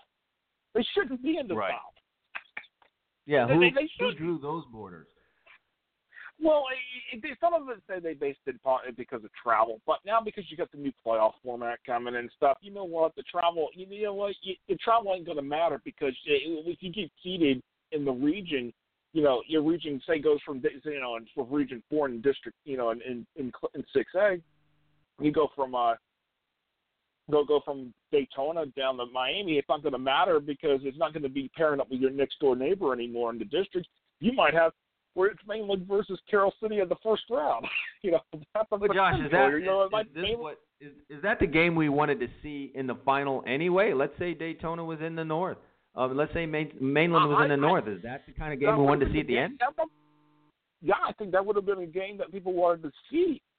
In my mind, Daytona should always, those Daytona schools should always be in the north for anything. It's like, and then you look at Bishop, you look at the Orlando schools in District 13 in 5A. I mean, y'all just played Bishop Moore last week. Those schools should be in the north. Come on. I mean, Tampa schools, they can be in the south. I mean, that's fine. But Orlando and Daytona. Hey, Josh, 3 hours into that bus ride, that crossed my mind too. It's like, why isn't this a north team here that we're going to face? We've been on this bus for a minute. So, I'm with you. I'm with you on that one. Before we launch into, the previews and actually what happened last week, you're a guy that's always on top of the legislation and the rule changes and everything like that. So what do we have that's taken place here since you and I last talked last Friday that fans of high school football in Florida would need to know and would be interested in? Well, they released tentative assignments for the new change, for the new playoff format. They released the biggest change. It's a big deal because a lot of the changes are in 1A through 4A, not so much in 5A through 8A right this second. And I don't think just and explain to people why. On why, because there's no more districts in 1A through 4A. They're gone. It's now here's your classification list and here's your regional assignment. Here's who's in your region. 4 regions. But you don't have to play anybody in that region if you don't want to. Mm-hmm. So the thing is that those schools in 1A through 4A are going to be responsible for scheduling king games. So a lot of schools are they're getting conferences going, or they're keeping some conferences together.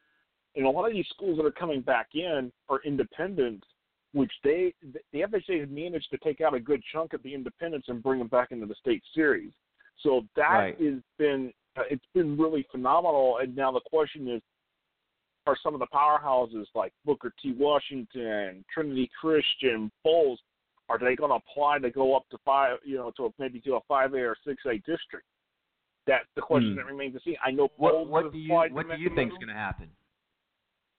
I think there's going to be a few changes, so some of those powerhouses might get the chance to move, but the FHA seems like they want to, try to keep the schools where they're at. But we're not sure yet. We'll see what happens. But there's a few, and from my understanding, there's going to be about 5 more independents come back in that were not on the list this week when they first released it. But when they go to make the final, when the final list is put out early next week, There's going to be probably about 5 or 6 more schools that are come out from the independents. And in that case, it cuts down a few more. Basically, it's going to put the number of independents they managed to get back at about 50%, which is good, I think, to start with. And that's the whole thing is like, get these schools in and being able to, Yeah, are you in for favor something. of this? I'm in favor because, in my mind, the thought process, if they had kept to the status quo of what we've had, we would have been in a major crisis with dealing with, okay, can you keep 2A and 3A at the numbers they're at, potentially lose more teams to independent status, and then you all of a sudden have another issue as, you start to look at it, can you really support those 2 classes at that point? Now, because of them bringing these independents back in, the numbers are, the fact that, 30, they're going to have 36 in 1A, which is fine because that's usually roughly that number anyways for the rural schools. But to have at least 40 schools in 3A, 2A, 3A, and 4A, that's actually pretty good because 2A was sitting at 28, 3A was sitting at 28. So to get the number of those schools back in, that's pretty good for all that saying and being done. Now, there was like one change in the higher classes. 5A Pompano Beach has been added to a district. I'm told that Archbishop McCarthy might be being added to a district. So, but I don't know exactly which one yet. Help but me that's out with what that. I've been So, told. to the casual high school football fan, explain to us why all of those schools that were independents now want to go running back into, let's just call it the main thoroughfare. What's the reasoning behind that? Yeah, the reasoning behind that they're coming back in is because now they especially for a lot of the smaller independents, they don't have to be told. They don't have to be told how to do who to schedule. Okay, so that means if you're a team like in Jacksonville, you don't have to go, and you don't really, you get being blown out by Trinity Christian each year, but you don't have to go play Trinity Christian now. You can still be in the same region, but now you could go meet up with them in the playoffs. If that's the case, what happens to it? And then that's where you get a chance to challenge that. You've worked hard for it all season. Now there's your chance. They just don't want to be told, oh, you have to play these powerhouses, and then something bad happens. Which that's the thing. That's the thing. And for these schools, they like this opportunity. Hey, we can compete for something without trying to, go totally crazy. If it's meant to be that we have to play that powerhouse, then we'll play them when it comes time because that's the playoffs. But don't tell us what to do during the regular season. That's what all the schools wanted. So. Yeah, well, it seems everyone's happy right now. We'll just have to wait and see how all that. You can't make everyone happy, but right now this seems to be a good thing for all. We'll just have to see how it plays out. All right, let's get back onto the gridiron and what's going to be happening tonight. As you know, classes 1 through 4A, the matchups are set. You know what? Before we even get to that, what led to the decision by the FHSAA to put all of the games in one weekend? We never really did get down to that discussion. What led to that? 3 letters: A, C, C. Really? 3 letters. 3 letters: A, C, C. I'll tell you what, the whole thing in North Carolina with the House Bill 2 there up there, which caused a problem, which caused basically the Atlantic Coast Conference to pull out the game out of Charlotte. Orlando said, hey, we wanted it, and they went hard at it, and that's what happened. So they got the ACC title game in Orlando this weekend, and the Central Florida Sports Commission, which is the host committee for the state championship games, they worked with the FHA to get it moved into one weekend, which starts this one weekend deal a year earlier because they were going to go to it next year, being on one weekend, but we get it this year, which, I'm happy for. Give me all 8 games in one weekend. Because I wrote a whole article on this at the conclusion of last year. Yeah, I remember that. You really wrote a whole article on it. And to be honest, I think people see. I think there's going to be more fans, even though there's not going to be an all-day pass kind of thing here with these games this year, because this was not. They weren't intending to do that this year because they didn't. Right. they were going to have. Is that the plan in the future, though? Because it just makes sense. I think that might be a plan in the future, but, in my mind still, even with having to pay per game, I think fans are a little bit more comfortable probably being able to pay for that, knowing that, right. Hey, you only have to get a couple hotel room nights for one weekend, not over 2 weekends. And I think that's that's the big thing. I myself personally, right. and considering doing something like that. Let's say we're fortunate enough as a team, American Heritage, to make it all the way up there and play a game. I want to stick around and watch some of the other ones where I didn't even consider that because of the format in years previous. Yeah, you can do that. Yeah, you could absolutely do that now because hey, y'all like the 5A game. Hey, you got the 2A game that morning on Friday. You have the 7A game falling behind the 5A game. And I'm thinking the same thing for like and then you got the Saturday games where hey, you could potentially have Carroll City in the 6A game. You could have probably either Deerfield Beach or Southridge in the 8A game. Goodness, for South Florida fans, hey, you want to stay for those games now. Yeah, good football. You get a chance to watch. Oh, yes.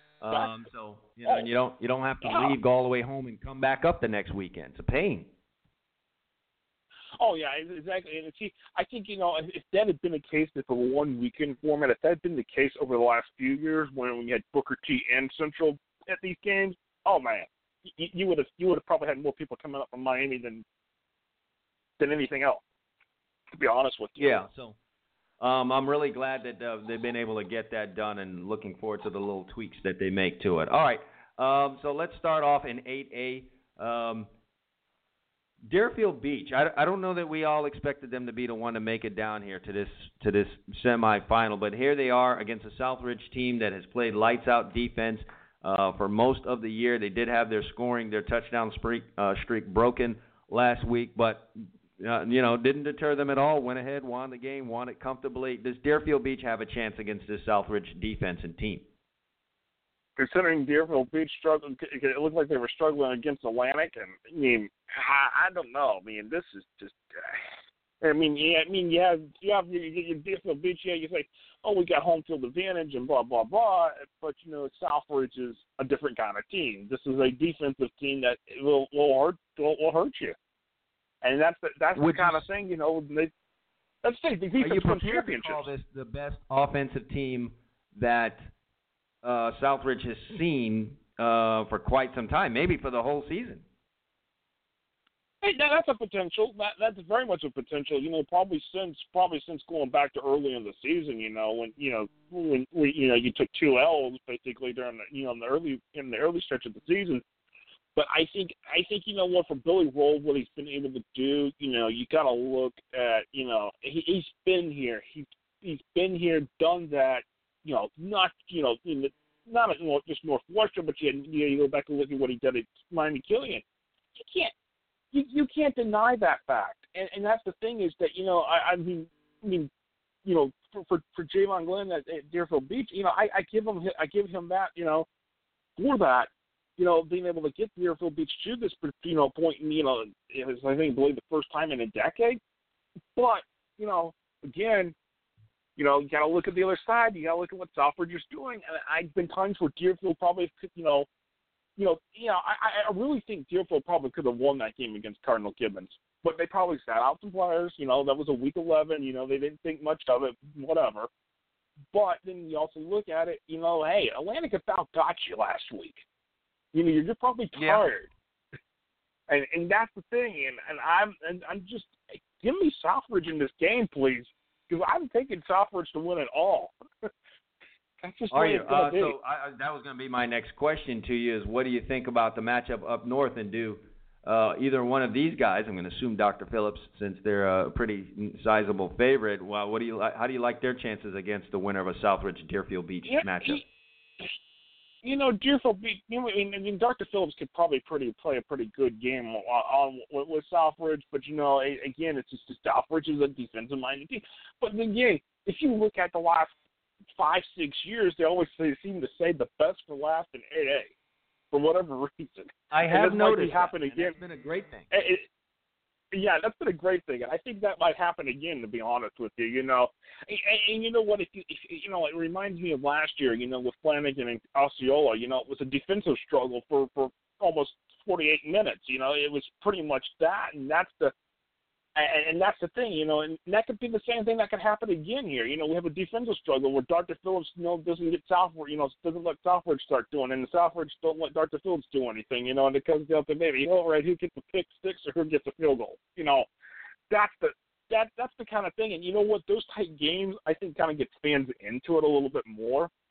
But then again, fans also get going when you get high-scoring shootouts. And, 2012, Baca and Cypress Bay.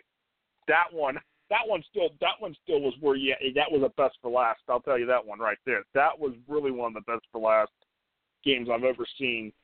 Because there was no defense. It was just totally let's see who can dunk the ball down the field the furthest. No, it definitely was a fun game to watch. In 7A, the big question here is, well, let me start by saying this. I was surprised at how close Pinco's has this St. Thomas Aquinas versus Venice game. Admittedly, not a lot of folks down here know much about Venice, so there's just this widespread assumption here in South Florida that St. Thomas is just going to roll through Venice and march their way on to Orlando. No. The St. Thomas is not just going to march through Venice. That's not going to happen. What are they up against? No way.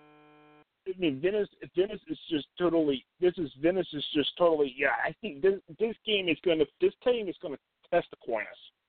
This Venice team has looked really solid here in the playoffs. The fact that an East Lake team that only had one loss before coming into that game last week against them, and Venice just totally destroyed them. What about the level of comp, though? This is going to be a test. This is going to be a test. I think Aquinas still comes out, but it ain't going to be as easy as a lot of people want to think it might be. Yeah, I mean, that's the thought down here. And, that understandably so, because St. Thomas has been such a juggernaut. But, taking it from you here, this is just not going to be a little cakewalk for St. Thomas. And I think people may need to know that. And it's not going to be a cakewalk. And if they get Plant next week, it's not going to be a cakewalk either, because they've got the mastermind of their defense back on their sideline, at Plant. When they won state championship games and stuff like that, and especially in the early, when the first years of Robert Reno was there at Plant. So if they get Plant next week, it's not going to be a cakewalk either. I don't think these next 2 weeks are cakewalks for St. Thomas Aquinas, even though I still think they're going to win. I find very interesting, Josh, when I sit here and think about and look at Venice, is just what they've been able to do offensively. Only one school has held Venice under 42 points this season, and they've just absolutely rolled up some points on some people, even in the playoffs, 43, 64, and 56 points in their 3 playoff games. Yeah, and that's the thing is that they've got a very potent offense, and that's what John Peacock is known for developing. The head coach of Venice, that's what he's known for. Have strong offensive units, and they can put some great defensive units out there as well. And I think that's what happened last week, is that the defense played so well, offense clicked so well, defense played so well, it just came all together at one time. And I say when teams start to peak, you can tell. And now, like Venice is starting to peak, and that's not good news for St. Thomas Aquinas, because you don't want that team peaking right before you're going to play them.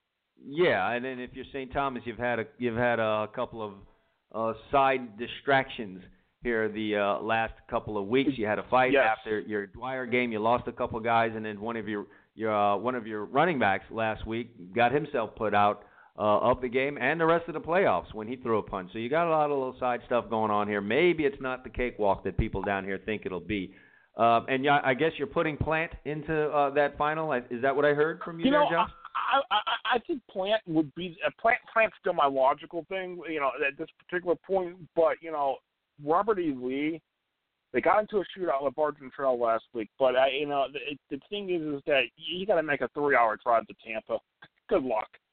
I mean, you're going into hostile territory at Dad Stadium in Tampa. It's not an easy place to play for a lot of teams. And to me, I just Plant has been on a roll since week the guns were fired off of to start week 1. I think at this particular point, this is Plant versus Aquinas this year in the 7-8 game, and I'm sticking to it right there. Just and I really think that will be a really good, really solid matchup. This will not be like Vieira last year, where St. Thomas just rolled over Vieira. No, Plant's going to give them a game.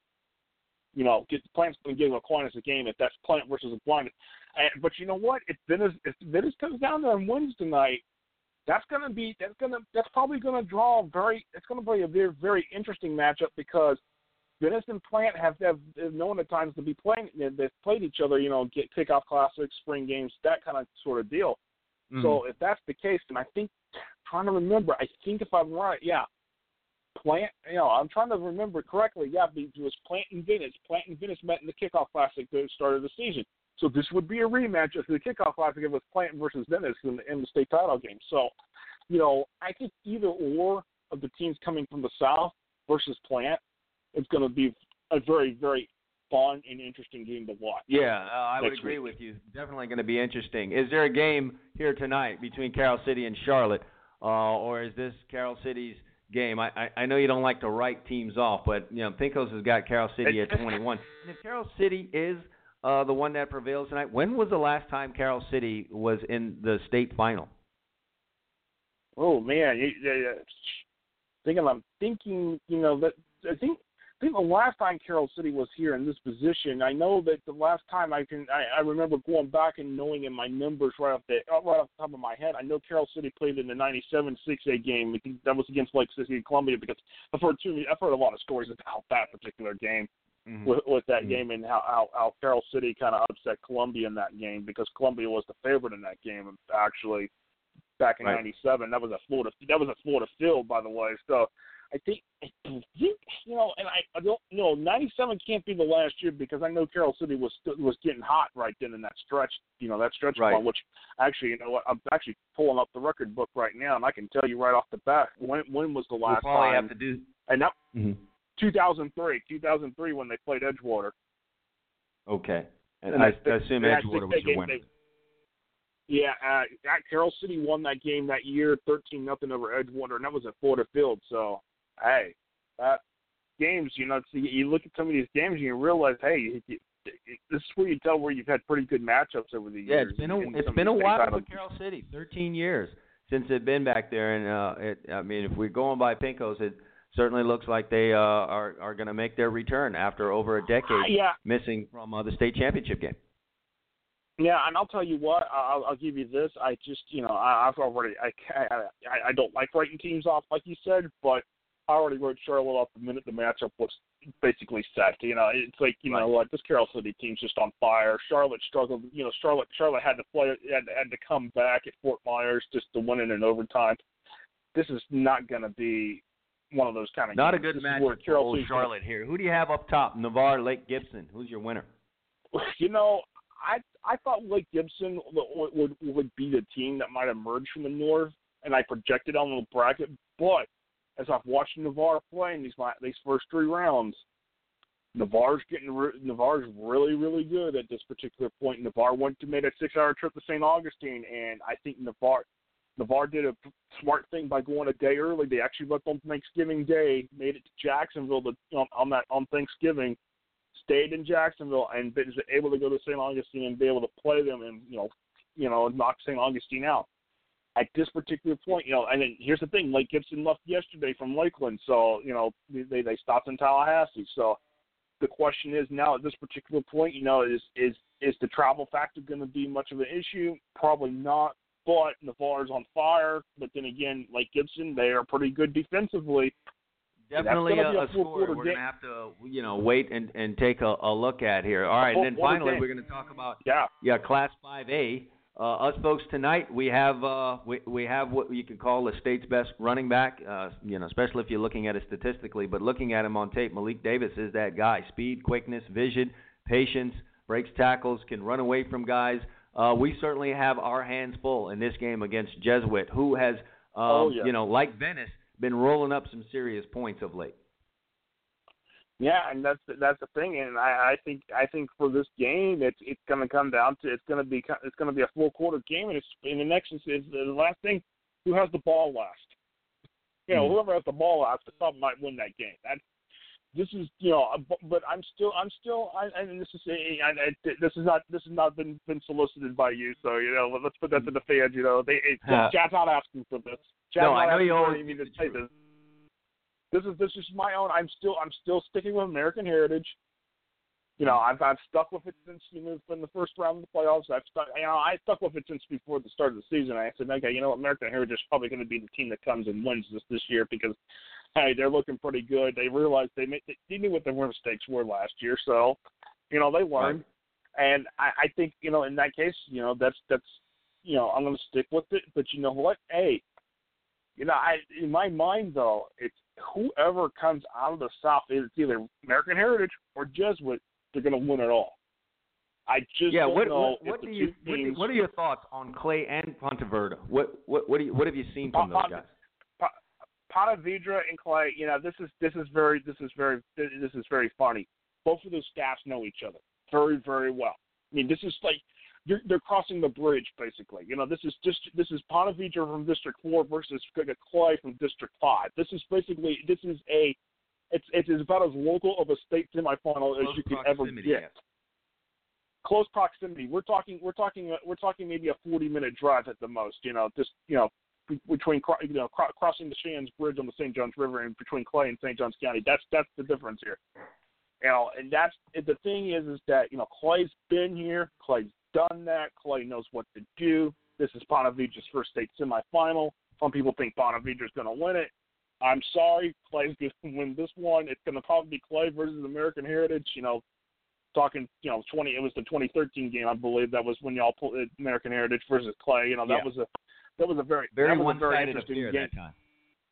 Yes, and Clay's a lot better this time, but I'm still, whoever comes out of the South, they may make it a one-sided affair against the team from the North. So it's just that gut feeling. And sometimes you have to trust the gut to go with this. Yeah, and this is where I'm going with the gut. A lot more things than we care to realize. Yes, you do need to trust the gut. All right, well, man, that's all of it. And next week when we get together, and we'll hopefully we've advanced, and that means we'll have to do this on a Thursday because I know we'll be traveling on a Friday. We're going to need to talk about all of these. So classes 1 through 4A, we're not going to talk about because their games aren't until next week. But, man, I really appreciate you coming on, Josh, and giving us the skinny on Class 5A through 8A. Hey, I appreciate it. Yeah, and definitely next week since, hey, when they do the 3 games on Friday and Saturday, it's a 10-3-8 and 10-3-8. So, we're going to be, hey, instead of waking up maybe at like 10 o'clock in the morning, it's going to be, we're waking up at maybe 6 o'clock in the morning, getting the coffee and donuts. Yeah, going to be some early wake-up calls for some people. Yes. Just to see how they handle that. All right. Well, Josh, thanks a lot for coming on. Appreciate it. Good luck tonight. Have a good one. Thank you. Joshua Wilson from FloridaHSFootball.com joining us here to talk Florida high school football. Well, hey, man, there it is. That's what we do here on Friday, a Football Friday edition of the Gridiron Stud Show. I hope you folks enjoyed it. We touched it all. We hit the college football previews, college football picks, NFL previews, NFL picks. We also hit the fantasy football focus sponsored by FanDuel, and then we put the cherry on top with the high school football as Class 5A through 8A in the state of Florida are going to send their teams to Orlando for the championship matchups today. So that's going to be an interesting watch on Twitter and everywhere else, following the scores and seeing who gets pushed through to Orlando. A lot of joy and a lot of broken hearts are going to be taking place tonight in high school football in the state of Florida. And I appreciate my guest, Joshua Wilson, coming on and sharing his thoughts on the playoffs, and as well as some other information that he had there for us. I also want to thank my co-host, Emil Calamino, for making this fun, talking about NFL and college football. Also want to thank all of you for listening to another edition of Football Friday here on the Gridiron Stud Show. I'm going to tell you to enjoy your weekend, have some fun, watch some football. We're back on Monday to make some sense of it all. I want to thank you all for listening. Appreciate it. Thank you.